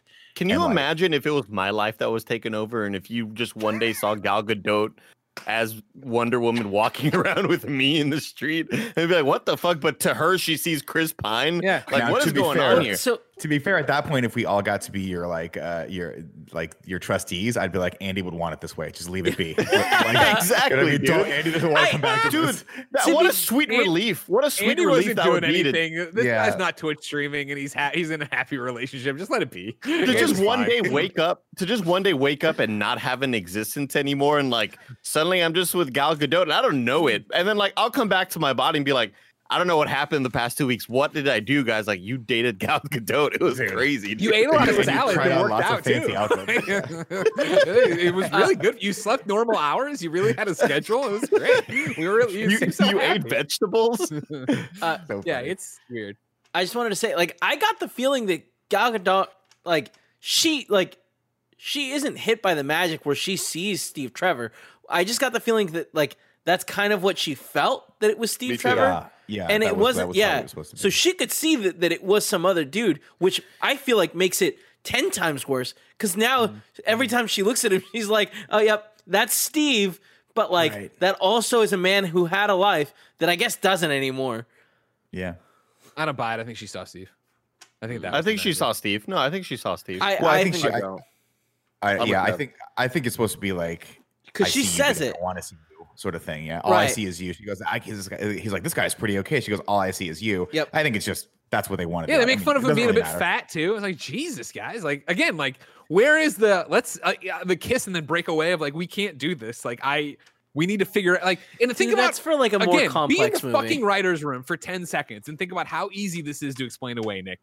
Oh man, she's gonna take over this guy's body in his house. Oh, that seems kind of weird, doesn't it? Yeah. What Are they other gonna 80s fuck in his film? bed? Are they what gonna other bang? 80s Are they gonna film fuck could with we his do? penis?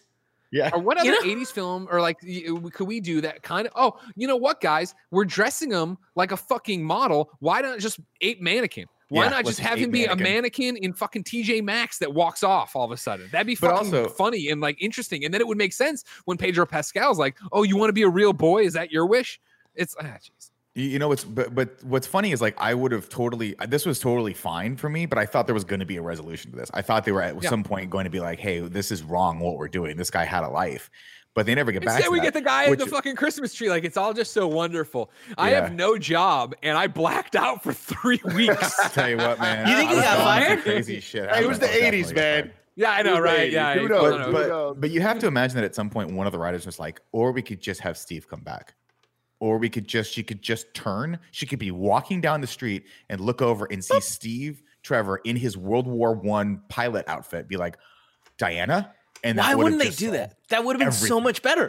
I would, because of course, then he wouldn't have an apartment, guys. Where would they go? She has has Diana's an apartment. apartment. Oh Where are they my gonna God, buy? you're right. And they took so long to Oh. establish that. Fuck, we forgot we She did has that an in the front for no amazing- fucking reason. Penthouse Oh, unit that he could have been shit. like, holy shit, what? And they could have done every single thing there. He could have walked in it. She Wow. could have woken up in the morning and he could have been in the kitchen being like, this machine is amazing. And it's a coffee maker. Or like, have you tried these things? And they're Pop-Tarts. Like all of these scenes could have been fine instead of having them be in this guy's fucking twin bed with his mahogany wallpaper that he's Mahogany. got behind him.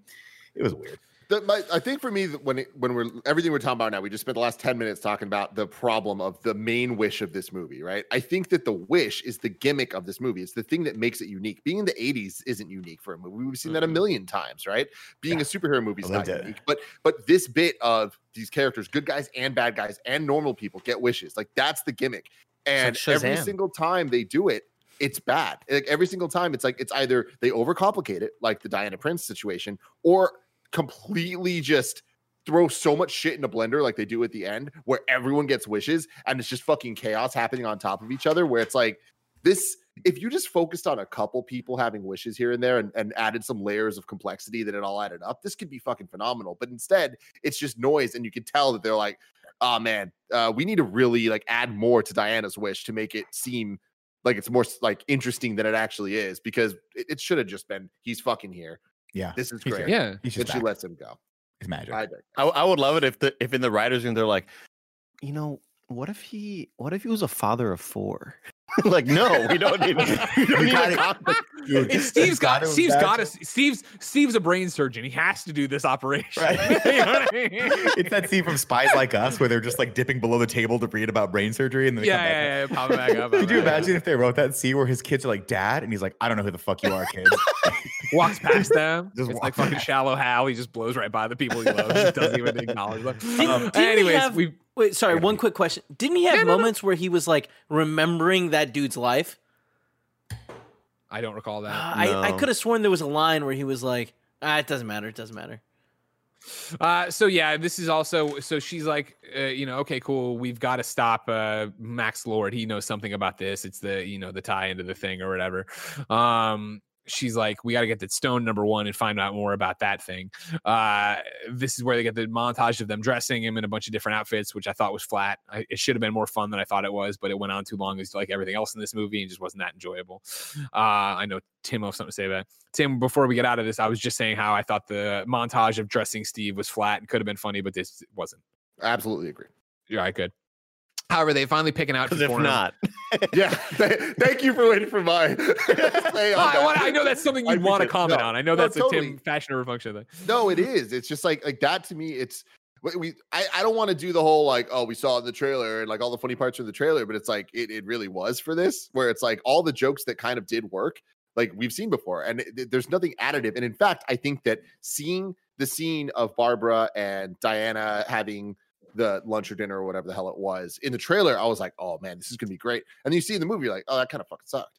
And then the same thing with the montage scene or like all the jokes of Steve Trevor. It's like, oh, they're gonna add some really great stuff. And it's like the jokes that were funny in the trailer fall flat for me every The single trash time. can, right? Yeah, the trash Yeah, can was a funny yeah. one in the trailer, but like by the time we see it in the movie, like all right. And so yeah, Yeah. that's the thing because like they leave in the outfit, they walk around. She's introducing him to the '80s and all these different things or whatever. Trash can is just a trash can, but then he sees the space shuttle on the side of the Smithsonian, right, or National Air Museum. Which one is it, Kev? I think the Smithsonian. You're right, Like- because that's where they're going. Yeah, it could be Uh, right. Oh yeah, right. And so she sees it there, and he's like, "Is that a plane?" So she takes him on a tour here, and let me tell you, to all my division players, right, man, the Division 2 players, I when they walked in there, I was like, "Fuck." They nailed this. Massive fucking nailed the Smithsonian on the inside, because I literally said I've killed so many people in this place. Yeah. Nobody thought that was funny. So she tours around there and shows them some shit, and then they eventually make their way down to their department, where Barbara is just, and everyone's enraptured with her, and she's up there giving a funny little lesson and talking, and everybody's hanging on her every word. Kristen Wiig killing it. And then they walk in, and it's like, "Hey, we need the stone." She's like, "Oh, oops, I don't actually have the stone anymore." I think also Barbara went and worked out, and she's super strong. I don't have the stone anymore. Gave it to Maxwell Lord, and Diana's like, "Why would you do that?" Blah blah blah. She's like, "I just did. I don't know. You know, I just did. It's what how it's got to be, or whatever." But didn't he steal it? So why is she covering for her? That's weird, right? He had said that he wanted it, right? Then they started making out, and he was like, "I'm just going to take it," and he took it and put it behind his back like he was stealing it. But I guess it's a pretty big thing to get out of there, not letting her know it. So like, whatever. I guess you're right. He was like, "I have friends that can identify it." Yeah, right? yeah, it's whatever. Who cares? And on this list of cinema sins, I'm not making that too high.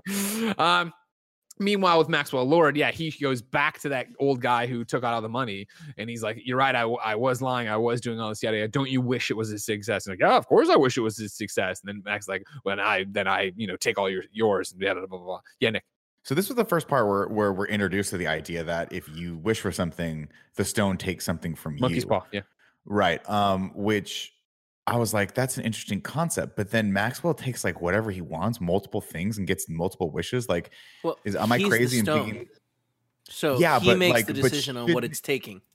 Sure, but shouldn't it be 1-to-1? Like you get, if I'm not mistaken, the rules of this world are you get one wish, and they take the one thing that's the most important thing away from you. Right? That's kind of what they talked about.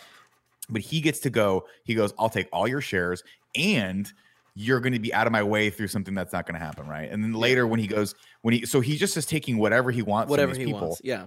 Which is, I guess, fine. But at the same time, like, I thought you only got one wish. And then we're going to see in the third act where she gets another wish. Like, no. Kristen Wiig gets another wish. No, that's not what happens. Yeah, if you remember what happens is he's like, "What? I'm being generous. What do you want?" She went, "I want to be an apex predator." Yada yada yada. That's her telling him what she wants. And then when he does everybody's giving their wishes, he's like, "All right, fine, and I'll take your health and give her your power." And he's giving Barbara stuff from the people he's getting. Oh, okay. It's I was in the same boat of you until I did a quick rewind of like, wait, what's going on? Oh, okay.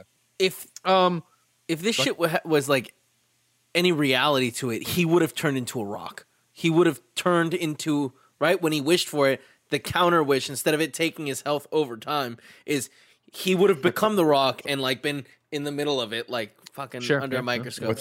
What's the phrase from Aladdin where he's like, "Grand power, itty bitty living space"? Yep, there it is. That concept, that would have been it. So then he leaves, and whatever it is, the SEC or whoever busts in, FBI, they bust in, they're gonna take down that dude, and he's like, "All right, it works." There's another scene here played perfectly by Pedro Pascal, where he's like, "This is the FBI, we need someone," and Pedro Pascal goes, "Are we in danger?" Like, "No, sir, we're just here for tax evasion." He's like, "Oh my word, I thought I Pedro Pascal, give him the Academy Award." We're mashing a bunch of stuff up, but then he goes back to his the black gold place, and the receptionist there, and she's not there, and he's all mad, and she's upstairs answering a million different phone calls because everybody's calling because they heard about this windfall of oil and money the place has gotten. They all want to be a part of it, and he's like, "Well, do you wish for more help?" She wishes for more help. People just start showing up, and he's getting their wishes and putting them on phones and yada yada. Black gold is off to the races, ladies and gentlemen. Kevin, you're shaking your head in disgust. It's just so dumb that like, is this the unemployment thing? We're looking for jobs is what ended up happening. I love it.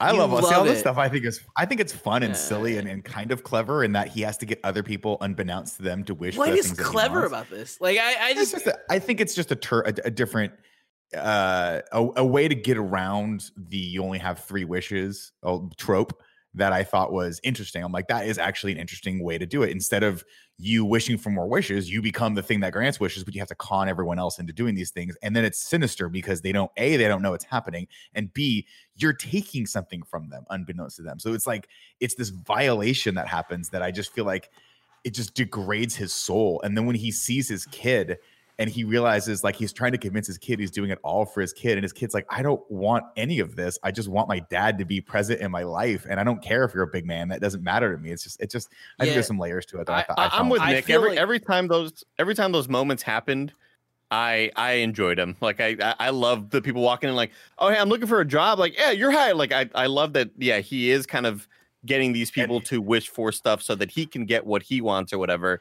Even with, like, hey, how's traffic today? Oh, traffic sucks. Wouldn't you wish that traffic was super easy and it opened up like the Red Sea? Yeah, of course I do. I do wish that. And then like I just love that all those moments happen. It's cheesy, but I that's a little part of the enjoyment I had watching this movie. I'm honestly right there with you guys, where I think it's one of when I said there's a lot of good ideas in this film. I think it's a good idea, and I think on these little things it works. But it is that fact of I don't think magic's explained well enough in the universe, let alone the rules of this. And then when you do get to now, I'm gonna have the world give me wishes.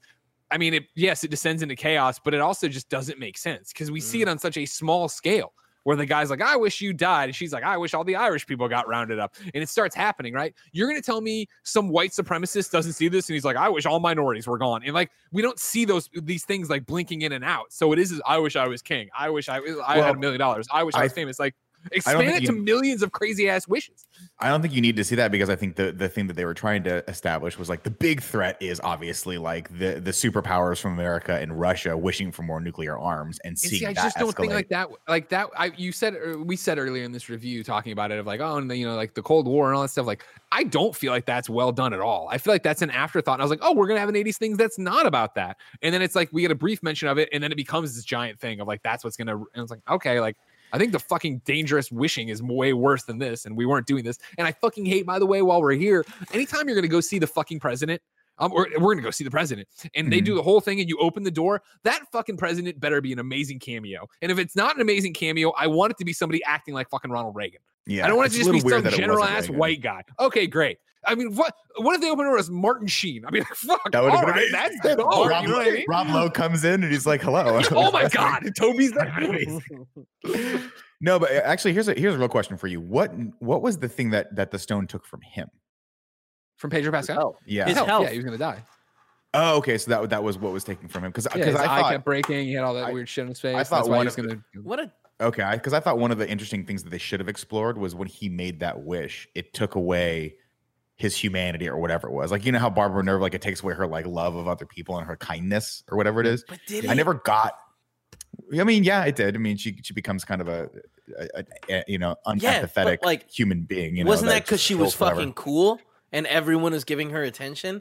Not necessarily because something was taken from her. No, I think we got the fact that she just didn't have any empathy left. Like she didn't have the one thing that made her endearing to Diana, which was that she was a sweet person. But I thought the Pedro Pascal stuff was interesting because I was like, oh, I wish that had tied in a little bit more with his kind of redemption arc, or the reason why he decides to go backward is that he lost the one, like his son. Yeah, I wish his son should have faded away out of it, right? Yeah, and that was the thing it took from him, and he realized, holy shit, like this whole thing that I've been doing for this son has really been for me, and my son's gone now, and he should have been the most important thing. But they didn't. So yeah, all the stuff's happening. There's a million things going on. Is it important, Kev? I feel like we're. I mean, I was just going to say this whole movie, like everything is.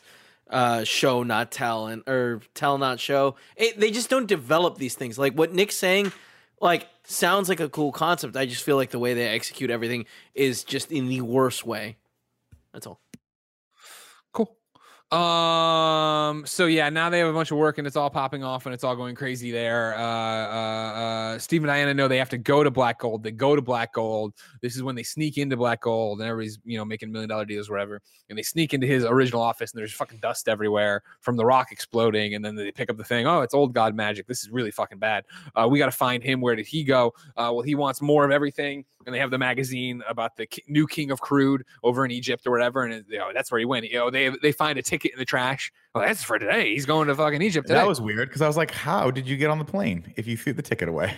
Doesn't matter. Well, he wished it. You know what I mean? Tickets you just throw away in the 80s. I don't know. Also, she does call Barbara and say, we need to figure out where the stone came from ASAP. And then we get a scene of Barbara looking through the microfiche with fiche, which I always thought was kind of cool. Yeah, it was cool. The guys like coffee, tea, meat, which was a line from freaking Working Girl, which they totally stole for this movie. And then she gets all mad because she's not going to be pushed around anymore. And while we're here, she goes outside, and that's when she fucks up the fucking booze hound Congress or whatever. She goes outside first, and every guy apparently in Washington, D.C. in the 80s, past 10 o'clock, there were just, if you were a dude, you had to go out and just drink a lot and just harass women. This is what you did, because everyone she comes in contact with is just a piece of total utter shit. And I get that they're hammering home the theme of her, like, you know, this is why we're supposed to feel for her when she kicks this guy down the street. And to be fair, it works, because I was like, kick that motherfucker one more time, kick his ribs in. But then of course she gets the nice homeless man who's like, "What, Barbara? What's going on? What, this isn't you?" And she's like, "Well, you don't fucking know me, because you're Mind your just business. 30 seconds a day, motherfucker, when I give you That's right. food." And then she just runs off in her cool Nikes. Meanwhile, Diana and Steve are like, he's gone to Egypt on this plane. And Steve goes, "You guys have planes that can go to Egypt in one flight?" And she's like, "Yeah." And he's like, "That's awesome. I got to fly one of those." And she's like, "Come on, and we're going to go do this." "Oh, but you don't have a passport, so you can't get on a regular plane." "I know what we'll do." And so they go to the Smithsonian, back to the Smithsonian, and they sneak on to the runway of the Smithsonian. They sneak into all the planes that they keep gassed up, ready to fly at any point. And then they take Chris Pine, Steve Trevor, a man who flew in World War I and died in a plane. They put him into the fighter jet, and he goes, "Wow, this is a very complicated machine, but I can figure it out. Which one's the headlights?" And hits a bunch of switches. And then he's like, "Wait, now I got it. There's about 350% more fucking switches and dials in this thing that could easily kill me again, or other people I could run into." Diana, we don't know you're weak yet, but I know something's going on. It doesn't matter. I'm in here. I can fly this thing. Now, as if that wasn't fucking crazy enough, Kevin, I know science with Kevin doesn't exactly apply here, but are fighter jets known for their long distance flying, say a transatlantic flight to fucking Egypt from Washington, D.C.? No. Correct me if I'm wrong. Aren't fighter Short jets and known for fast. having such a small fucking range? They need a giant fucking boat to fly them boat them anywhere to then fly somewhere? Yeah. We all Doesn't matter to this. Doesn't matter in this fucking movie, because they're like, gas it up. Is it gassed up? Who fucking knows? Flips What all had the to be a switches. jet? Correct Now me I if I'm figured it wrong. out. Didn't she also? You said they snuck into the Smithsonian to steal a jet. Didn't she flash her credentials at the door when she walks in? She was like, probably open the door for her.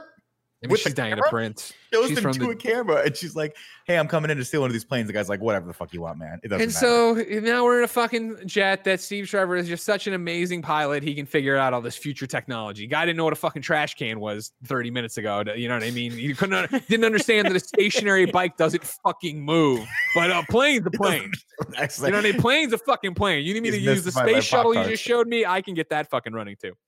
They climb in, they fucking take off, they get going. The air traffic control is freaking out, of course, that a fucking pilot or a fighter jet's been stolen. How are they gonna Diana's get like, away? "Oh." Steve's like, "Don't worry, I'll just turn off the lights. They'll never find me."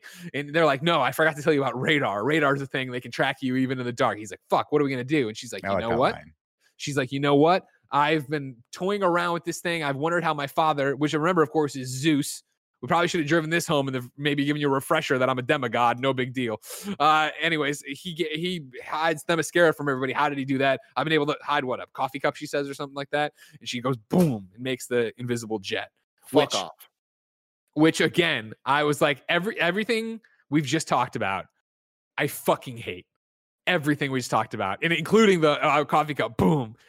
Once it was the invisible jet, I was like, for that 1 second, I gave myself the reprieve. Like, that was cool. They got the invisible jet into this, Dude, I'm and then with immediately you. back to garbage as they fly through fireworks. Like nobody. Fly through fucking fireworks. Like, that seems so dangerous, but I just hate that it's like, okay, we're getting the invisible jet. This should be hype as fuck, and it is Yeah. not. It is not so hype as fuck. lame, and it's like it was set up via lines of dialogue at the moment they do the thing. It's not like Yeah. they set that up earlier. Like, Yeah. this wasn't a reveal. This was the cause and effect happened at the exact same fucking moment. Like, Yeah. that is so fucking lame. They do it Lame. again later. Very, very. I, lame. I Very, like very, very lame. I like the fireworks scene. It works. I like the fireworks. Well, you know why I mean, maybe I'm projecting, but the reason I like the fireworks scene, right, is because I'm going through and I'm like, oh, this reminds me so much of Guardians of the Galaxy Volume 2 at the end for Yondu.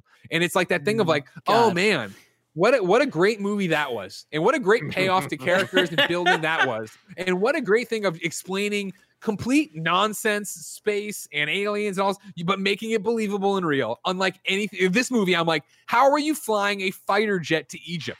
How did you make a comment? How did he make a fucking comment not 5 minutes before of like, man, you guys got planes that are big enough to fly there? And she's like, yeah, come get on an incredibly small one that we will be lucky to get to where the Titanic sank. You know what I mean?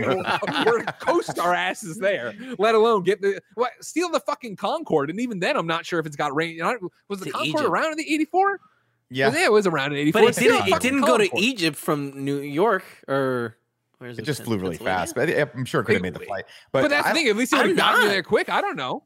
The Concorde was an international plane. Yeah. Yeah, but the it whole went from the UK to New York, right? Like that's a very specific route where Egypt is significantly further down. Well, at some point, Hey, I'm just saying. All I'm saying, Kevin, is I would have bought that more. I would have. I've been able to suspend my disbelief more if it was that. Absolutely. Because again, to be very fucking clear, we don't see them land the jet in Egypt. We don't see what they fuck. They're just in a car. They're in a cab in Egypt now driving. It's clearly in a movie so bloated that you're like, there's nothing they left on the cutting room floor. Clearly something happened there between jet and car. And even when Steve's like, are you okay? She's like, yeah, I'm fine. He's like, you keep saying you're fine. You don't look fine. What happened there? It doesn't fucking matter. Because even before that scene, we're in Egypt and Pedro Pascal shows up and he walks over to the new king of crude and he's like, hey, you know what?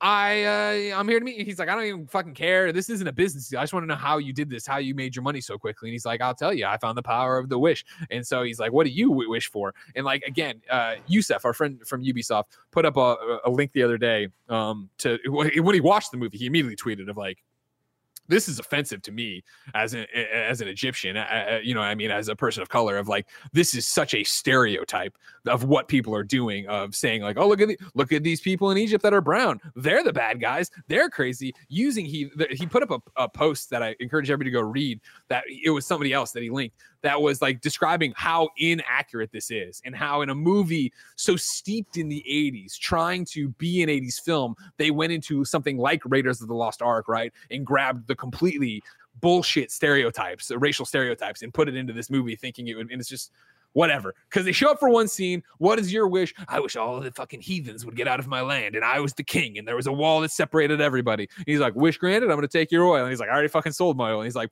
well, then fuck you. I'm taking your security team. They're going to come be with me now. And they fucking walk out and he's like, what? And this giant fucking wall goes up and CNN's reporting that they found new documents or whatever, that he's now the king of the area, Egypt, whatever country it is, the land, and how poor people can't get to the water anymore. And there's obviously a bunch of unforeseen consequences to a giant wall going up around everything. And again, this is when I'm like, oh, clearly the final wish of this movie will be to undo everything. Redo all this. We're they're not gonna leave this or bring down. They're gonna bring down the wall, sure, but then there's gonna be these fucking giant because this, if not, the end of this movie is the beginning of Endgame, where the fucking world is just destroyed. Right, we never dig out. We never dig out of this. Right? Get out of this. Yeah, there's a giant.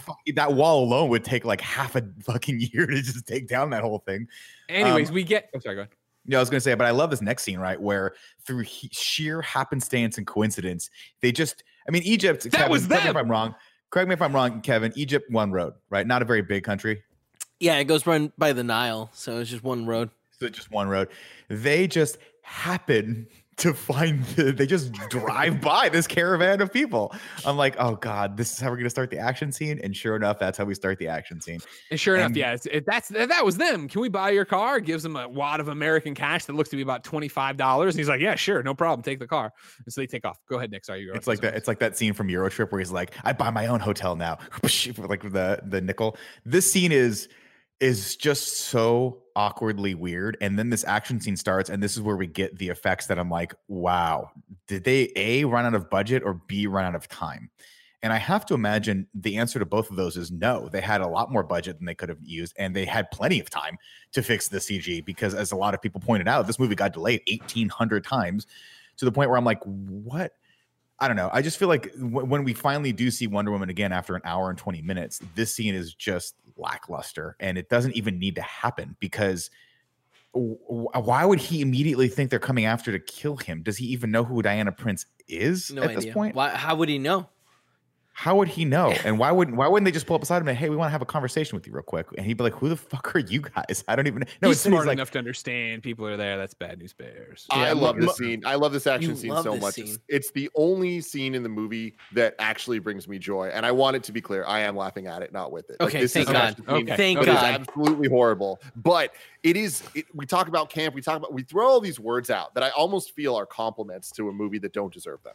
Like, this to me is camp. This is them actually committing to, like, fuck it. It's going to be ridiculous. She's going to start running. We hear the music start to build up, and then boom, it just fucking hits. And we get a straight on shot of her running, and it looks horrible with the do-do-do-do-do-do-do. And it's Even, like, like, okay, this Right is where before we're that going. too, where she jumps out of the car and she's like, "Whoop," and she's like just in her entire outfit and putting her tiara on. I was like, what the Wow. And then she's like running between these fucking things. Like, it's just garbage nonsense CG just moving around her. And then a torpedo is launched. And then she fucking uses her whip to grab the torpedo and fly. And I'm just like, you know what?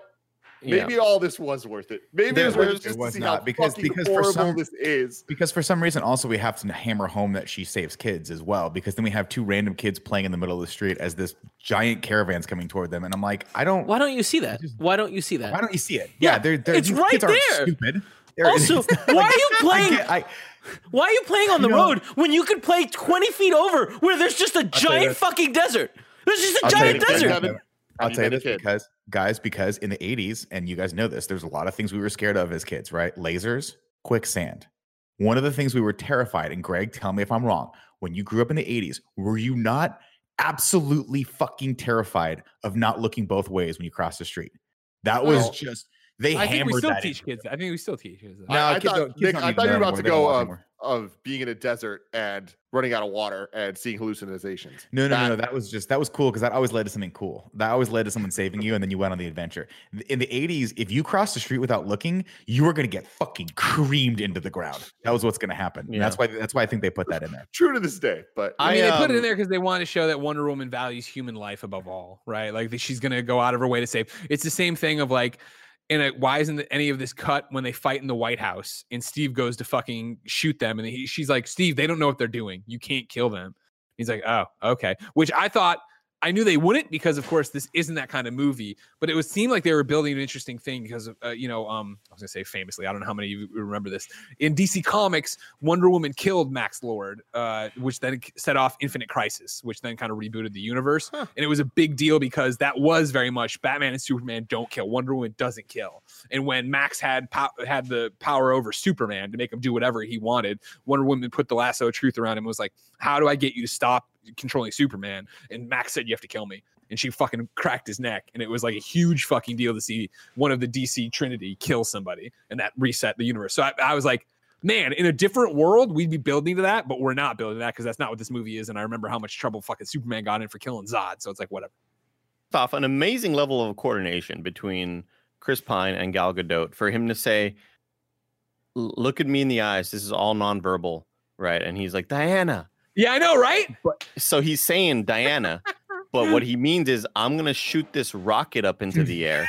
I'm going to figure out how to like launch this rocket so that you can then lasso it and it'll take you there Doesn't he- quicker. And then the scene of her just Wait, rolling doesn't he say I around with have these rockets? kids. What? I thought like right before he shoots it, You're he missing says the like, point, "I've Kev. got rockets."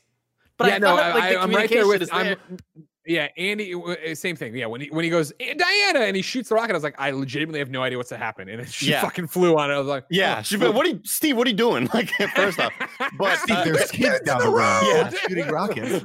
the scene, it's all just silly. Just like Tim said, we're laughing at it, not with it. And this scene I saw the day that the movie came out on. So I didn't see it until like a couple days later. But when it came out, and that day, I guess it was Christmas Day, maybe I don't remember when it was. But just seeing this scene broken out on Twitter was a real bad look because so much of the sequence is just silly as shit. And landing with the kids, and it looks bad, and the CGI is terrible. And rolling around with the kids is what I can only, compare to the silly doll flying out of the window in Catwoman. Like the idea that you could just roll around with these kids and be totally fine and then not get like a fucking bruise on them. I don't know. It's so stupid. These kids would have been crushed, and this whole sequence is, I thought, This- really, really bad. Yeah, it almost feels like they were like, "Fuck, it's been an hour and 20 minutes. We don't have an action scene. Let's just shoehorn this bad boy in," and that's what we got. Yeah, and again, it was like, oh, it's an hour and 20 minutes in. Let's put Wonder Woman in her outfit. But again, the nonsense way they put her into the outfit. Like, I would have preferred it if it was like, I'm Steve, I'm going, and she just puts on the bracelets, right? Or she was already wearing them, which you'd like to think is, fuck me. Or she just shows up as Wonder Woman because she's fucking Wonder Woman. Like, why do they have to drive a car around and like buy some dude's car and like drive? Like, why? You know what I mean? Like, why is any of this happening? You're Wonder Woman. We can do a couple leaps of logic here where she just catches up with the bad guy at a certain point because this is in fact a superhero movie. But anyways, everything we just said happens, right? Wonder Woman got shot, by the way. She was bleeding. She's vulnerable. That was a new one for us. We're like, oh, what's that all about? And so she saves the kids. The bad guys get away. And Steve's like, you're shot. You're hurt. Like, what's going on? She's like, I don't know exactly, blah, blah, blah. Well, this was also a point of contention for me as well, right? Because the whole point was like, hey, you get the wish, but it takes away the one thing that is most important to you, which I guess in Wonder Woman's world was her power, right? Her ability to like save people and her ability to do all this stuff. But is it it happens immediately, or it's a slow bleed out and you lose your power over the span of 6 fucking months and then you're just a normal human being, right? Because for some people it's immediate. For Barbara Minerva, it's, I guess, kind of immediate, right? She wakes up but I guess maybe not. Maybe after a week. Well, no, Was there anyone eyesight. immediate? What's Was that? there any evidence in this movie of it being immediate? Which Or were part? they Getting the all- wish or maybe losing I'm your wrong. thing? Losing something. Losing something. I I think it guess was no. all Everyone slow took burn. time, Yeah. Yeah. Okay. right? Because I buy the that. way this stone worked is that like eventually it would get rid of the whole society that they found. Like, Yeah, it that would be in. the end of So United civilization States or was whatever. fucked. But then we fucked the whole world, you know what I mean? Because that's how it is. World Everyone wants to economy. hate on the U.S. Don't forget. If we go down, you're all coming with us. World economy. Anyways, so bad guys get away. Wonder Woman's bleeding. Steve and her, get to a little village. They see on TV, world's in chaos. You know, this whole thing with Egypt and the people that are like making moves on the new king and all that jazz. Wonder Woman calls back home to Kristen Wiig and is like, hey, what's going on? She's like, oh, I found the stuff with the microfiche and fucked up this dude, and it's all this bad stuff, but I can't understand some of it, so we need to go talk to somebody. She's like, I know a guy. All right, I'll see you there tomorrow. And so now Wonder Woman's bleeding and alone, and I guess they find their invisible jet they parked somewhere and refuel it and fly that fucker back, and that's how they get back to the United States. And they make this meeting with a new character we meet for 2 seconds who has some kind of knowledge about the stone and like the ancient writings and all the shit they find. It's then into what we're talking about, that it's the monkey paw. Whatever you wish for, you're gonna get it, but it's gonna take something from you, and it's gonna fuck everything up, and the civilization will collapse. And they're like, well, this is bad. We can't do this, clearly. And Barbara slowly backs away, like, what are you talking about? I love being strong and cool and not wearing my glasses and having my hair down. There's no way I could go back to a life of having my hair up and wearing glasses. And they're like, well, no. And Barbara just vanishes, right? Because she's like, I got to get out of this thing. I can't be a part of this thing. Meanwhile, Pedro's back and he's got 1 million people in his office and he's losing it and he's screaming, and his son overhears him say that he doesn't give a shit about his son kind of thing. He only gives a shit about wishes. And so it's like, oh, fuck, I need to keep doing this stuff. And so he wishes like, he has a bunch of different people come through and get all this shit. And he's like, wouldn't it be cool if there's one guy, I got to go, talk to the president if I had a meeting with the president. And the guy's like, yeah, that'd be a cool wish or whatever. I wish that for you. He's like, thanks, buddy. And so he goes out and he gets in the car. And this is the thing we are talking about earlier of like, oh, it's fucked up. The world's in chaos. Everything's going to shit. Everybody's fucking running around, wishing shit. And he's like, no big deal. Like, I wish about the Red Sea part and the traffic, yada, yada, yada. They start going back at Wonder Woman's apartment where this whole thing could have happened and we didn't have to have this weird rapey subplot with Chris Pine and this guy's life he took over. Her and him are trying to come to terms with what's going on. Wonder Woman has this whole...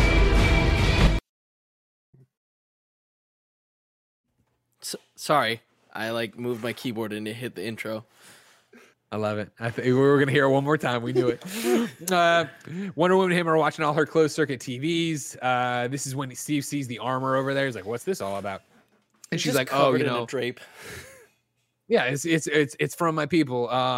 When we all left the world of man to go to Themyscira to be left behind, or when we went there to go be safe, we left behind one warrior, Asteria, and she was the one to fight. So we melted down my people melted down all of their armor into one super suit of armor for her, so that she could stay here and do it. Wow. When I came to the world of man, I went to look for her, but all I could find was the armor. What a cool. All about. We'll what a see cool- we'll see what happens at the end of the movie. That's what Yeah. this is all about, you know. What a And to give her a cool what a- costume and action figure. Yeah, what a cool thing to introduce midway through your movie. That would have been awesome to start the movie with. What an awesome scene I wish I had seen, but we get a little bit of a flashback and a little exposition to Tim's earlier point where it's like, we need this thing right now, so let's come up with a quick backstory for it, and then that's it. It would have been so easy too. They could have just whatever that tournament was, been like, "That's the Asteria tournament. Look To win the armor, right? Or not even to win the armor, but Well, it like was. She they was had there. a giant statue of her in the middle, and they could have been like, "And she wore the armor, which we've lost to time." And it's So, like, great, it's set up. A perfect way to do that would be Robin Wright, not Robin Wright Penn anymore. Robin Wright stops her from throwing the javelin through the thing, right? And then it immediately cuts to a scene where they're walking through the archives, and she goes, "Do you see this armor? We didn't make this armor for her so she could cheat her way through life. Like yada yada She didn't yada. take the easy way out. She didn't take the easy way out. She sacrificed herself for everyone and by the way, the idea of like making armor that can stop all of the armies of man is a fucking awesome idea. Yep. But man, it doesn't play out that well when she finally puts it on and gets shot by 50 caliber weapons and it just destroys it all immediately. Yeah. Totally. That's the thing, Nick, is like everything you just said. I'm happy they didn't do it. I'm happy they didn't set that shit up and make it extra epic and cool and hype, because then when it actually does come, it's the lamest fucking thing ever and then gets destroyed immediately. And it's just like, I know I'm jumping ahead a little bit, but who gives a shit at this point? Do your thing, bro. She fucking flies up. She comes back and she's in the gold armor, which is like, where'd you get that? What? Like, we know what is fucking happening right now. Oh, they put an insert where she went to her apartment to get the armor for some reason. Exactly, but it's weird where it's just like none of it is interesting, and that should have been the fucking coolest moment of the movie, and God, it's not. And then they have the fight scene, and it's not entertaining at all. It's distracting at how bad and awkward it is, and then her armor seems to not even really help her. No, it doesn't really help that much because Cheetah can, I guess, just bite through it. And then it's done, and then it's gone. It was just getting in the way. This armor was made, guys, Yeah. to stop a bunch of fucking Spartans. All right, it's a fucking spear. You right now. You take 2021, Greg and Kevin. You give us each a garbage can lid and an MK. Right? Was that a gun? I don't even know. An AK. Sure. Give us an AK. We go back in time to fight a bunch of Spartans. We're killing them. Kill these guys in 15 minutes. Putting bullets through Here them. comes this fucking. First off, they're as big as Nick, so I got the height advantage. They're throwing spears in, and I'm just knocking them away. Probably I'm just true. Knocking Probably them true. away with this thing. So let me just get this straight. You have an AK-47 and the lid of what I assume is an 80s aluminum trash can. Yeah, right? Is that what we're looking at? Okay. Cool. I was thinking of an M4 and then an AK, and I just put them together into one super gun. But I'll save that for the sequel. What super? So anyways, okay. So yeah, they're in the room. They're looking, trying to figure out we got to find Maxwell Lord. And they see one car driving through all the chaos towards the White House. Like, oh, fuck, he's going to the White House. We got to go. You're weak, Diana. You're hurt. You can't just run in there. I think this might actually happen. No, it has happened. You can't just run in there. So like, we can't just do it as like Wonder Woman would do it. We have to find a different way. And there's a way to get in. She's like, all right, there's this dude, this aide who got introduced like through one line way, like literally an hour and fucking 50 minutes ago in this fucking film. He works at the White House. He in the middle of the world ending. In the middle of the world ending, he'll give me a tour because he probably wants to have sex with me. And so she goes over there and uses this, and it's true because when Steve walks up, this guy's not feeling it.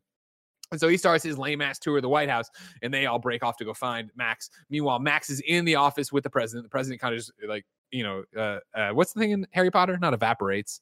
Apparates, yeah. Apparates into the room. And he's like, oh, I thought I was in the middle of something else. What's going on, Mr. Lord? He's like, the fucking the world's ending. Like, yeah. He's like, yeah, no money can save us. He's like, I'm not here for money. I'm here to, if you want, push the shit off his desk and grabs him. It's like, if you wanted something, what would you want? He's like, more nuclear weapons than our enemies, more everything else than the people, blah, blah, blah. Like, we have to be able to, be the most strong power in the world. And Max is like, perfect. Yeah, I love that. And in, wish granted. And in, return, I want all of your power. I want the power of the office. It actually is a funny turn of phrase that he has, right? Like the respect of the office and the office everyone respects or some shit like that. I was like, that's pretty good. It's unfortunate because if the president had just been like, I wish that the Russians had less, all of this could have been avoided. Sure. I wish they didn't have any nuclear weapons and we just had them all. That could have been the wish. And they would have been like, well, I guess that's it. We're done. Of course, obviously it would have backfired. Yeah, world peace would have been good too. Yeah. How about just a Or direct all of line this to would stop. Gorbachev's office so we could just talk. We could just talk all this stuff out.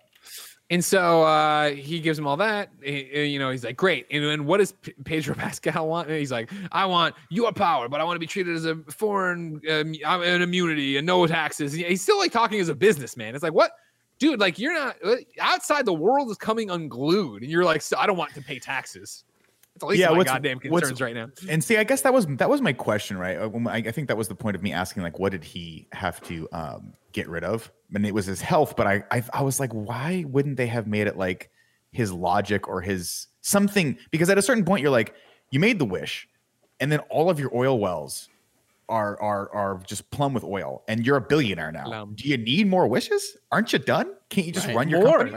And like again, like I've seen in the lead up to this, and I think when we watched like the Fandom, which I know we never left, when you'd see Patty Jenkins and Gal talk about this, they talked about wanting it to be in the 80s because it was excess, right? You always wanted more, you know, and like for me, Nick, I've been on a kick was on a kick with Jen in December of like we watched Wall Street and then Wall Street Money Never Sleeps. And we were watching all these like 80s movies like that, just about smarmy fucking assholes in the 80s. And like, I get the wanton excess. That wasn't like what we're talking earlier. They are in the 80s, but they never drive it home that like that's what the problem is. Like if you want to talk about Wonder Woman and why Diana is distanced from people, sure, there's the broken heart of Steve, but it should have also been like at the start of the film, I see the greed in these people. Right. Like, you know what I mean? I see these people who we've been through 2 world wars. We're lucky to be where we are, but they nothing is enough for them. And like, that's why I don't have a TV. That's why I don't go to the mall. That's like, there could have been something done there cool, but that would have been too dark, I'm sure. And everybody, DCEU people, we don't want dark universe anymore, everybody. It's got to be bright. It's got to be colorful. Diana's hope. It's like, all right, well, I think you can't have hope if you don't have despair first.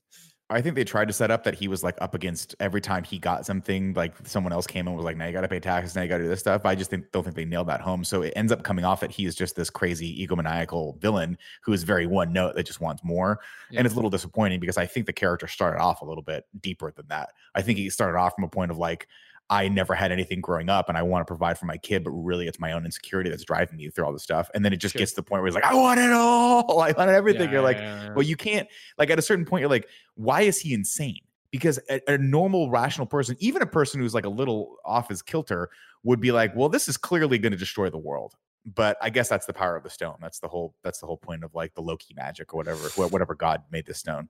Before Max leaves the president's office, he sees some plans over there. He's like, what's this all about? And the president's like, oh, this is this new tech we're working on that can take over every TV in the world, no matter how old or how new. It'll allow you to reach out and touch everybody. And Max like, touch everyone? His fucking eyes all fucked up. Because he's like, oh, I can touch people and get a million wishes and do all the wishes I want right at once. It's like the Riddler, dude. It's not actually touching though, right? Like that's one of the things that like we just kind of, he has to touch people. Like they have to touch this. They say touch. I know, but like they don't mean it literally. But he's like, that counts, right? It counts if they mean it.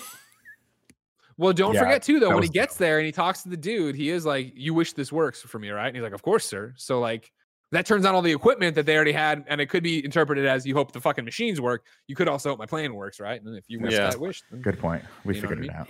Magic, isn't it fucking fun? Because then nothing. It's Harry Potter, Kevin. No, stop. It's Harry Potter, man. Come on, Harry Potter's better than whatever this. you want to Harry have. Potter's better than this. Yeah, exactly. God, I wish this ring would turn me invisible. Forget everything. And so Max starts to leave. Then Wonder Woman is there. She lassos him. And he turns around and he's like, "Oh, aren't you resourceful?" And he's like, "Finish her, kill her," you know, blah blah.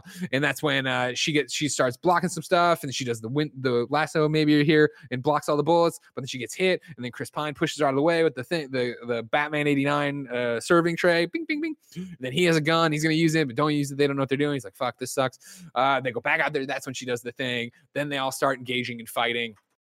Max tries to leave, but they grab him, or no, he's fighting. At one point, Chris Pine gets the upper hand on a guy with the gun. He's like, "Ah, fuck," knocks him away. Then, Wonder Woman's fighting other people and pushing people into people. And then at one point, Chris Pine, this guy does this weird like move where he like, I don't even know. He just like moves his arms.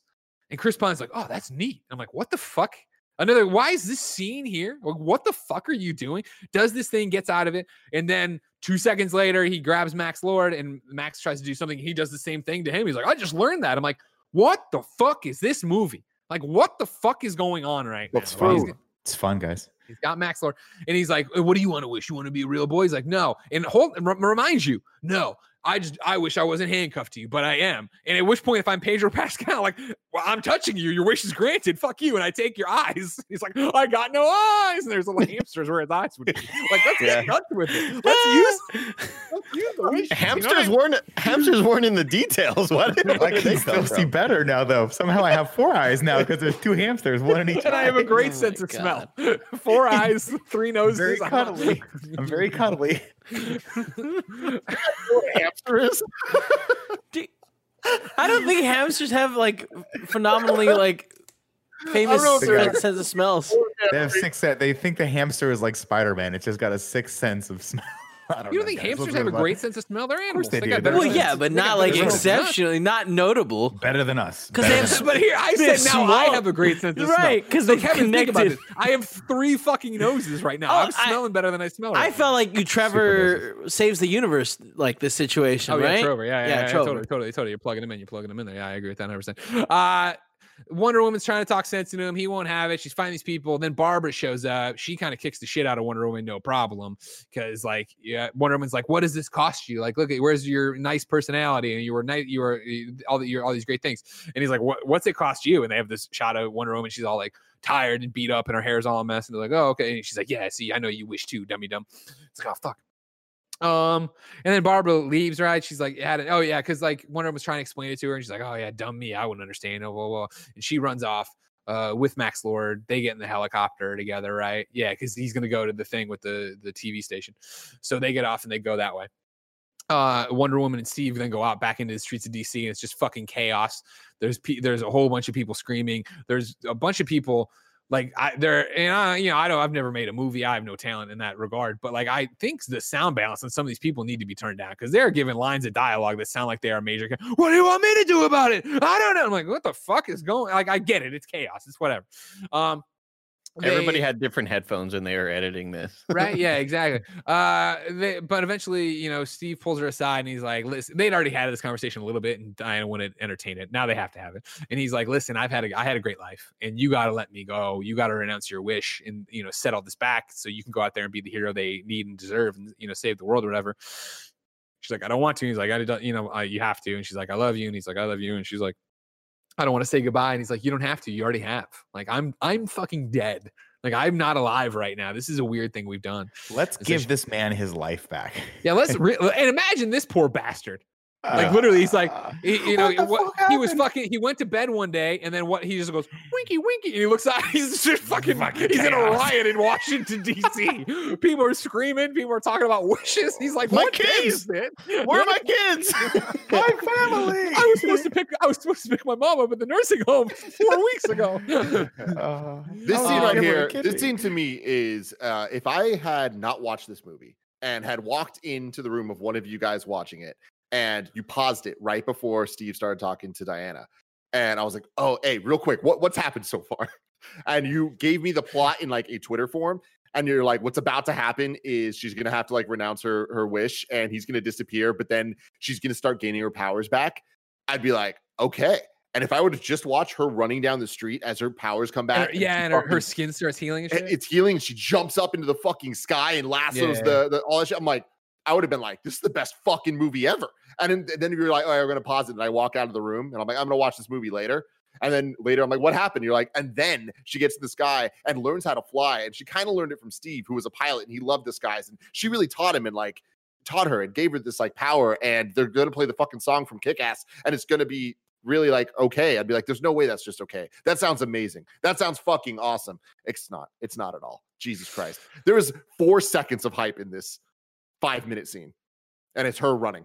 The one shot of her kind of like kissing him, wiping the tear and just starting to run is so cool. And then there's just more movie after that. A lot more movie, guys. This review has at least an hour left. Kristen Wixel isn't a cheetah. up in the helicopter, her and him had that conversation. What do you want? She's like, I want to be something the world's never seen before. I want to be an apex predator. Like, that's a weird there's a weird thing for you to want now, but okay, cool. And he's like, I like what you think, blah blah blah. And I'm so like, why? You're awesome. You already have her power. Like you have Diana's power. You have everything that you Well, she ever wants to be wanted. stronger than her. It doesn't everybody work. wants more. I It's wanna- the 80s Yeah. Wall Street. Come on. I It's want to all- look like a cat. I'm pretty sure. He's like, yeah, I always like want to look like a cat. Like a strong cat? Like, nah, just This is a house cat. Just a cat. A sleepy cat. So yeah, they get there, they take over the station as we've alluded to. I wish all this works. He's like, yeah. And so all the things turn on. They immediately start broadcasting to every TV, everything that has a screen. Wonder Woman, knowing time is limited, went back to her apartment to get the armor from not Atreus. Now you got that in my head. Asteria. Asteria. Thank you very much. Oh, sorry. And then she comes back then flying in the golden armor. Maxwell's already broadcasting. What do you wish for? And the one lady's like, I want to be famous. And everybody freaks out. And then one guy, I want to be a king. And the one mean people were like, I fucking hate you. I wish all the Irish people would get rounded up. I wish you would drop dead. And she drops dead. And then people start getting rounded up in the street. He's like, oh, fuck, this is bad. And so all hell's breaking loose. All the wishes are starting to happen, which really should just end the world right there. But it goes on for a while. And then Wonder Woman, she flies on in there in her golden armor. And then she lands. Yeah. And like people were shooting at her with 50 caliber and all that stuff. She takes them out. And then eventually, Cheetah shows up, Barbara. And she's like, oh, Barbara, what have you done? She's like, I'm a cat now. I'm a cat. I'm a cat. I'm just like a cat. So I, by the way, I'm just like, what a fundamental poor choice. Because I draw back to the one scene that I keep thinking about, the one that I was like, this actually has some power to it, is when Kristen Wiig kind of embraces the fact that she has this unbelievable power over people now and just kicks that fucking dude down the street. I was like, that's a good scene for me. I think she was kind of ominous in it and really did well. I was looking forward to her just fighting Gal Gadot at the end of this in maybe a cooler costume, but maybe a little bit of flair of it. But no, they went full on. Let's go super literal. Dame Judi Dench from Cats. They were like, that's going to be our pinnacle. If we can hit the Dame Judi Dench from Cats, then we're going to fucking knock this out of the park. I mean, didn't they go to the way of the comic? Like that's how she looks in the comic, right? Yeah, but you didn't. So- But I think that any But production didn't we designer learn- would have looked at that and been like, "Ooh, this doesn't look good. It doesn't translate to screen. We could have done something different." Did we learn nothing from not King Shark? Killer Croc. You know what I mean? Like He looks nothing what, like what he do does we in the want comic. this universe to be? What do we want you know what? Guess what, everybody? We have carte blanche. You know, and nothing's worked so far. I'm Patty Jenkins. We have carte blanche here. Nothing's worked so far in the DCEU except for us. People really liked our movie, you know what I mean, despite the third act not making any sense. And that's, you know, we kind of shoved in there. So let's make a colorful, wonderful superhero flick. Let's make it female forward. Let's make it about female empowerment. Let's have, you know, Diana and Barbara stop the one fucking sexual predator in the park in both ways and show the different restraints and powers. Like, you know, and then we get to the center like, oh, should we turn her into an actual cheetah? And it's like, well, you know what? That's a great question we're kicking around right now. I don't think we need to go that far. I think we put her in that cheetah jacket, and then you know she's really powerful. And like, Yeah, let me sleep on this. Let me. yeah, like I don't. But know I if will we say- need the last because it's just, you know, Barbara's been a real, you know, on the page. Barbara's a great character here. We've seen a lot of growth. Do we need a minute and a half for her as a cat? That's a great question. I'm gonna say no. Like it just doesn't benefit the character. Not only I that, think but the I whole think That's Killer too much Croc looked logic. way better than this, though. No, Like, 100%. no. Come on, yeah, guys. I think- Killer Pretty Croc. close. This looked When he horrible. took it off and it looked like a sad 70-year-old man. Come on, guys. Nah, Killer Croc Like looked me way shirtless. better, dude. Even though he did look like Mike Ehrmantraut from Breaking Bad, his body. Yeah, you're right. His head was Fair. the size of his own torso, but still, I think he looked so much better than Kristen Wiig looked as this. Yeah. Doesn't matter. They fight like we were saying. Barbara won't back down. She won't listen. Eventually, they please listen. No, I won't listen. So she electrocutes her. Like, oh man, she just killed somebody. No, she didn't kill her. She's just breathing slowly. She's a tired kitty. You know what I mean? It's one of I'm her also- 9 lives. I'm also disappointed because doesn't this mean like at the end of the movie that we're never going to get a cheetah again? Like she doesn't get another wish. I wish they had figured out a way for her to stay bad and bring her back later. I thought that would have been cool. We don't need You want another more one of of these her. movies. We didn't. I'm just disappointed. We're I'm like, getting one. It's announced already. Yep. yeah, it is. Yeah. I don't know. I didn't mind Kristen Wiig as the character. I just don't think they utilized her very well. I think it could have been cool because having a comedic actress of her caliber like that turn evil, I was like, I'm looking forward to that. I'm interested in it. But at the end, she's just going back to, I guess, her life. She at the renounced her Smithsonian. wish? Or does she go to jail? I don't know. It felt like such a waste. I mean, Kristen like Wiig in the this movie jails was would be such a waste. overflowing with people. I feel like at this point, you're the world leaders. You get together at the G20 summit or whatever, and you're like, we make a joint statement. Listen, we'll all admit we got kind of nuts out there. Things got a little crazy. Things got a lot of hand out there. We're not 100% sure if you wish people dead, they're back. But if you wish for a gun and shot people, are they back? I don't know. We don't know. We don't want to know. We don't want to know. This is the world we live in. So starting now, going forward, you have a clean record, unless you had done murdery stuff before then. All right. But not only that, though. And while we have your attention, there is one really creepy drunk nicotine salesman in DC. If you could help us find him, that'd be great. We got to get this guy off the streets. Oh, actually, only probably that, not it's hard like, to we're gonna find fix because everything. he collapsed his lungs by kicking him 50 times. We're gonna fix all this, but also everyone in the world is gonna. You need to pretend it didn't happen. You just everyone chat, be cool, pretend that you didn't get granted a wish and then it got taken away. Pretend it's all good because in Endgame when it happened, in Infinity War, all that happened. We're still, we haven't seen too much MCU, but we're about to see the ramifications of that forever, right? Sure. In this, we've seen so many movies past this, and it's like, no, when Superman comes, people are freaking the fuck out, right? Yeah. When Batman's doing all shit, it's a big fucking deal. All of this stuff is a big deal. Everyone was granted a wish to do whatever the fuck they want, and they did the worst things ever. It was a cataclysmic day. Yeah. Here's what I want. Can I have comms Go clear for for 1 second? I need I know there are many talented, kind of funny AV editors out there and stuff.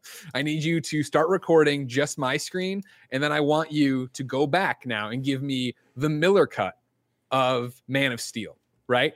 And when Zod starts broadcasting to every TV and they cut around to all the different people reacting, keep all that, but then insert me, all right?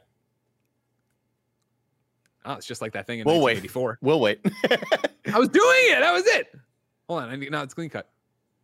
Oh, man, this is just like that thing in 1984. And that's it, right? Because, of course, why would everyone freak out? The TV's being taken over. Oh, it's just like when Maxwell Lord did it. Jen, get in. Jen, you remember when this happened? We're gonna have a wish. We're gonna get a wish. Do you think I'm not blowing it this time. I'm not blowing it this time. Do you think they then cut over to Wayne Manor and Bruce Wayne goes, well, I was gonna kill the Superman guy, but maybe I should also kill this Wonder Woman person because she's somehow responsible for everyone on the fucking planet getting the worst wish possible? Yeah, that's a good point too. Oh god. So yeah, she beats Cheetah. She goes inside. Max is broadcasting to everybody and then fucks her up. And then he gets into like the weird like quantum leap. It's shooting all this stuff around him in blue light, and he's touching everybody. And she lassos his leg. We don't know that till later. And then she starts talking to him as if she's talking to him, but she's not talking to him. She's talking to everybody, saying, "Hey, everybody, you need to renounce your wish. I wanted one thing, and it wasn't. It's not worth the cost. You all need to do this and be." She's like, and maybe in a different time, but she's like, for the greater good, you all need to not be selfish. You all need to think of your fellow man and renounce your wish. And me sitting here, no fucking way, coming up on a year of quarantine because motherfuckers out there won't wear their mask and won't stop going to fucking parties and won't stop going to Florida for no fucking reason. I'm saying, like, how unbelievable is this? Because Nick's right. There's going to be one person who's like, "No, I really like these shoes." No, because I think of this, right? I'm 4 years old in 1984. What would I have wished for? A Luke Skywalker toy. And if you said you got to give that back, I'd be like, "You're going to thank me for this toy." I'm not giving this back.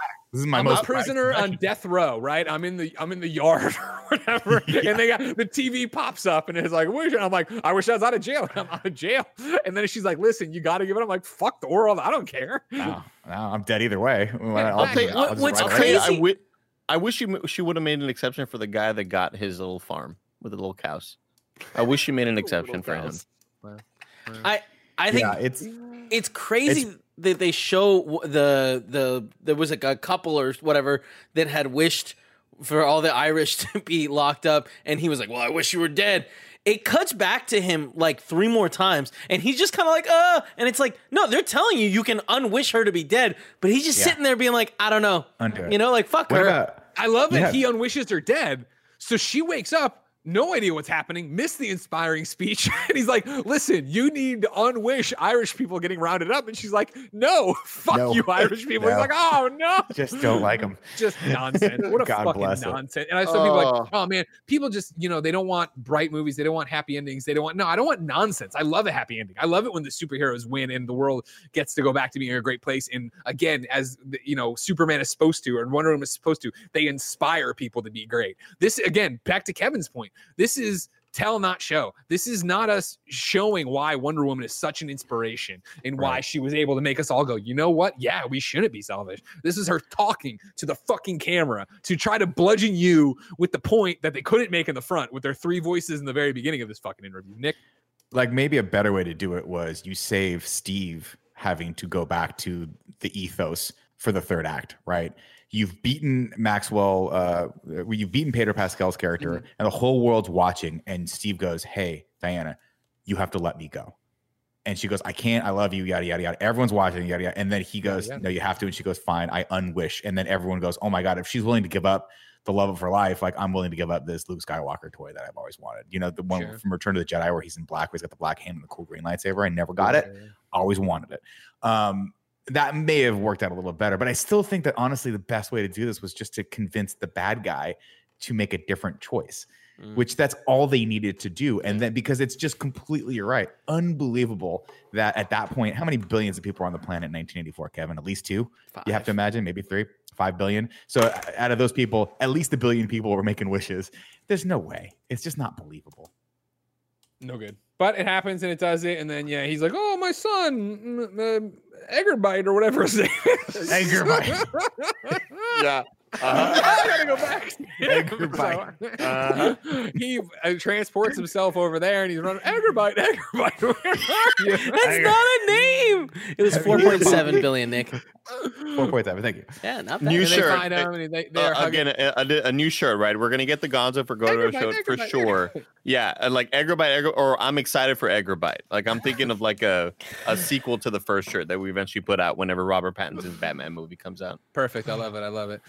They get reunited and it's all happy-go-lucky that they're together. We also got a very late scene of like, why is Maxwell Lord such an asshole? And it's like, here's his entire life and his dad being drunk and his dad being mad that he pissed the bed and nobody coming to his little black gold opening with his little mincy hat out and stuff like that. And everybody at school didn't like him. Like, oh, okay. And so maybe he's not that bad after all. But No, but like, wasn't black gold even when it was first open a pyramid scheme? Kind of a Ponzi scheme, probably, yeah. maybe. Right? Who knows? So like, I mean, he's still a piece of shit.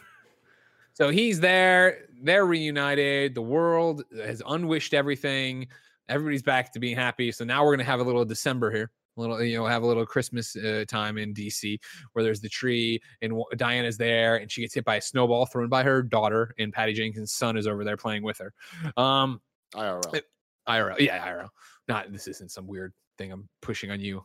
Then even though it would be interesting, right? Because if she actually had conceived with this guy that Steve Trevor was in the body of, that's an interesting story. When you knock back on, that should have been the epilogue. Mm-hmm. She knocks on the door. It's like, 10 months later, she's got this kid, knocks on the door, and he's like, "Hi." And she's like, "Hi, this is weird. I don't even know. You don't even know that. I'm fucking a god, and this is your baby." She's like, "I've never met you, lady." "No, I fucked in your apartment. I fucked you in your apartment for like a week." When my dead boyfriend. But I was pretending it was someone else. I was imagining someone else's face. Mm-hmm. Or maybe I saw the other guy. We're not 100% sure. All right, it's not a foregone conclusion. We'll have to get a Patty Jenkins ruling on that. Yeah, Nick. Do you think the first word out of the guy's mouth is like, "Wait, are you guys the ones that ate all my fucking Pop-Tarts?" And then it's just a freeze frame on them laughing, and it's like directed by Patty Jenkins. Instead, she talks to him for his tarts. They talk at the Christmas. She's like, "Wow, she's just so beautiful." Sorry, talking to myself. No, it's fine. Well, and then there's this thing in the house, this uncomfortable, like, is she about to start dating him? Is that? And like, no, he walks away. Okay, God. And then it's another thing of her just saying over and over, like, the balloon's floating away. She's like, "The world's wonderful. It's just so wonderful, beautiful." And it's like, what the fuck? The movie. What the hell? The movie fucking ends until we get the badass post-credit scene where, Asteria stops the pole from crushing, and you wonder if it's going to be Gal. It's not. It turns out it's Linda Carter, and she does her best to wink, and it was fucking awesome. But it's also like it's syllables in the middle. You'll need 5 for the first and last line. If you're not poetic, no need to fret it. Haikus don't need to rhyme. Haiku in review. Haiku in review. I enjoyed it because it was quiet, but it still had the swag to it. You know, it was like the jazz version of it. The beat fell out. Yeah, I love it. You can go to patreon.com/kindoffunny to write your review in haiku form, just like Jakuraba did. 1984. Ragnarok. It wants to be totally a bore. Amen, sister. Amen. And that's it for now. Ragu Bagu, Greg. Let's do it. Dun-dun-dun-dun-dun.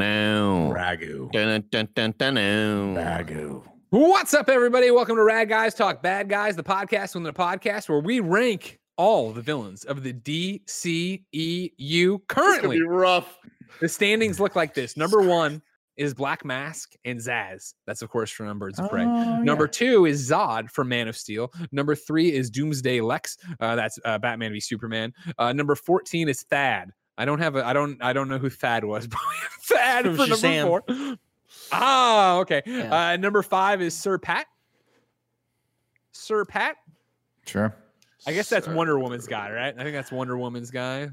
Yes, David Thewlis, or the guy that played Lupin, is that the bad Yeah, guy? he was the werewolf. Wonder The Woman, werewolf. Yeah. Oh. Number 6 is Ocean Master slash manga. which I think- Lupin. Sorry, he was a werewolf. Mantra. No, what's his Manta. Manta? Manta. That's I, it. I read it as it's written. Number 4 or 7, I'm sorry, is Steppenwolf Play it as from alive. Justice League, and number 8 is Enchantress and her baby bro from Suicide Squad. Where do we want to put Maxwell Lord slash Cheetah?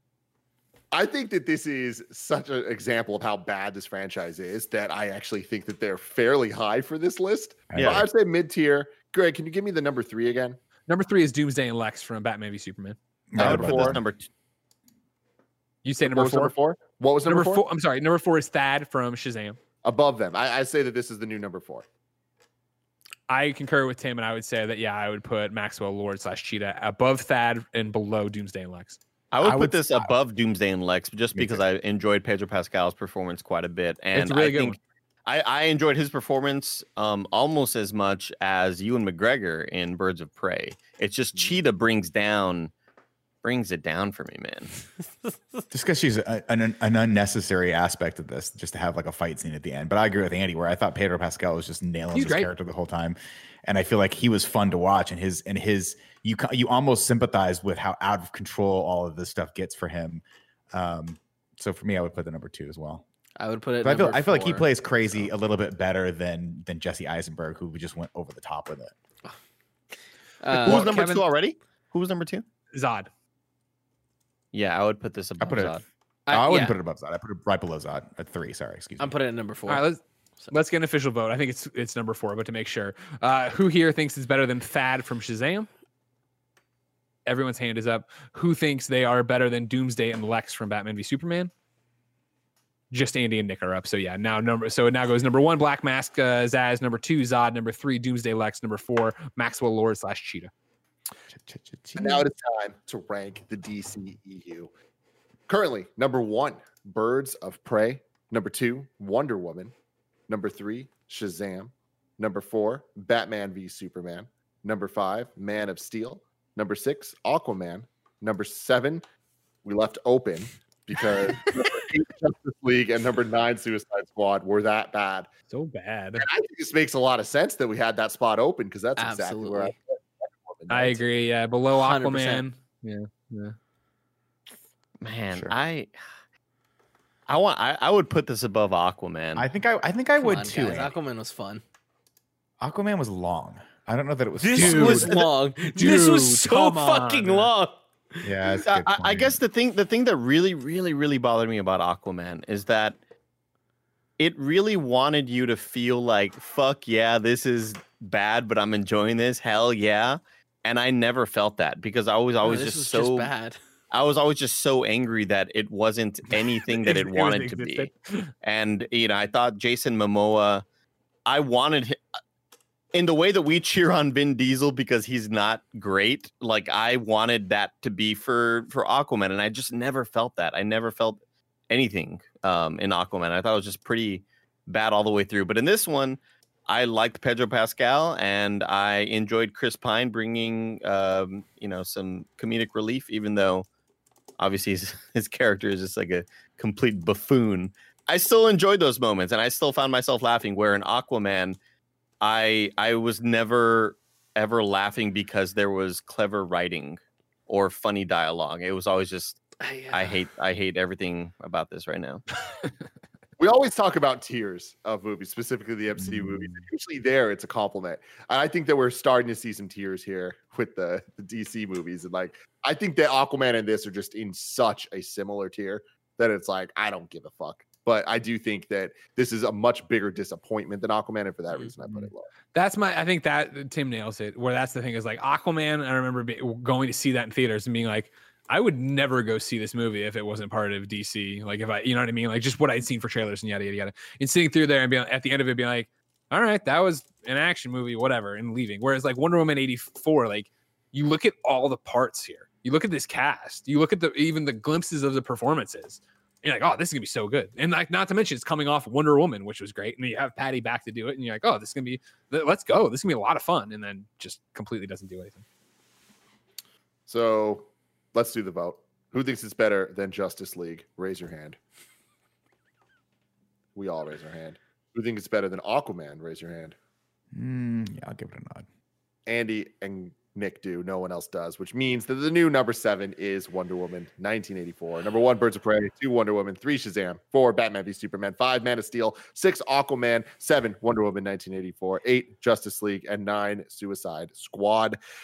We will return this Thursday with a little bit of a change up in the schedule because during the break, Cobra Kai and Netflix decided to go a week early with season 3. Thank God for that. But we'll be reviewing Cobra Kai seasons 1, 2, and 3 in one episode. We're going to rank each season separately, but we're going to talk about all 3 as a whole. If I'm being honest, the reason we're doing that is I know there's no possible way I can get Nick and Makuga to only talk about certain elements of each season. It's So not. we're doing it. It's all. One big You have to thing. look at it all as one long movie. All the So movies and So good. Hillary Swank And Hillary Swank. Always and the Hillary. Swank Fest. The Swank Fest. Jeez. I don't think we Anyways, should call it guys, that. welcome to 2021. Watch the stream if you're watching this. It should be going into it. Anyways, love you. Bye.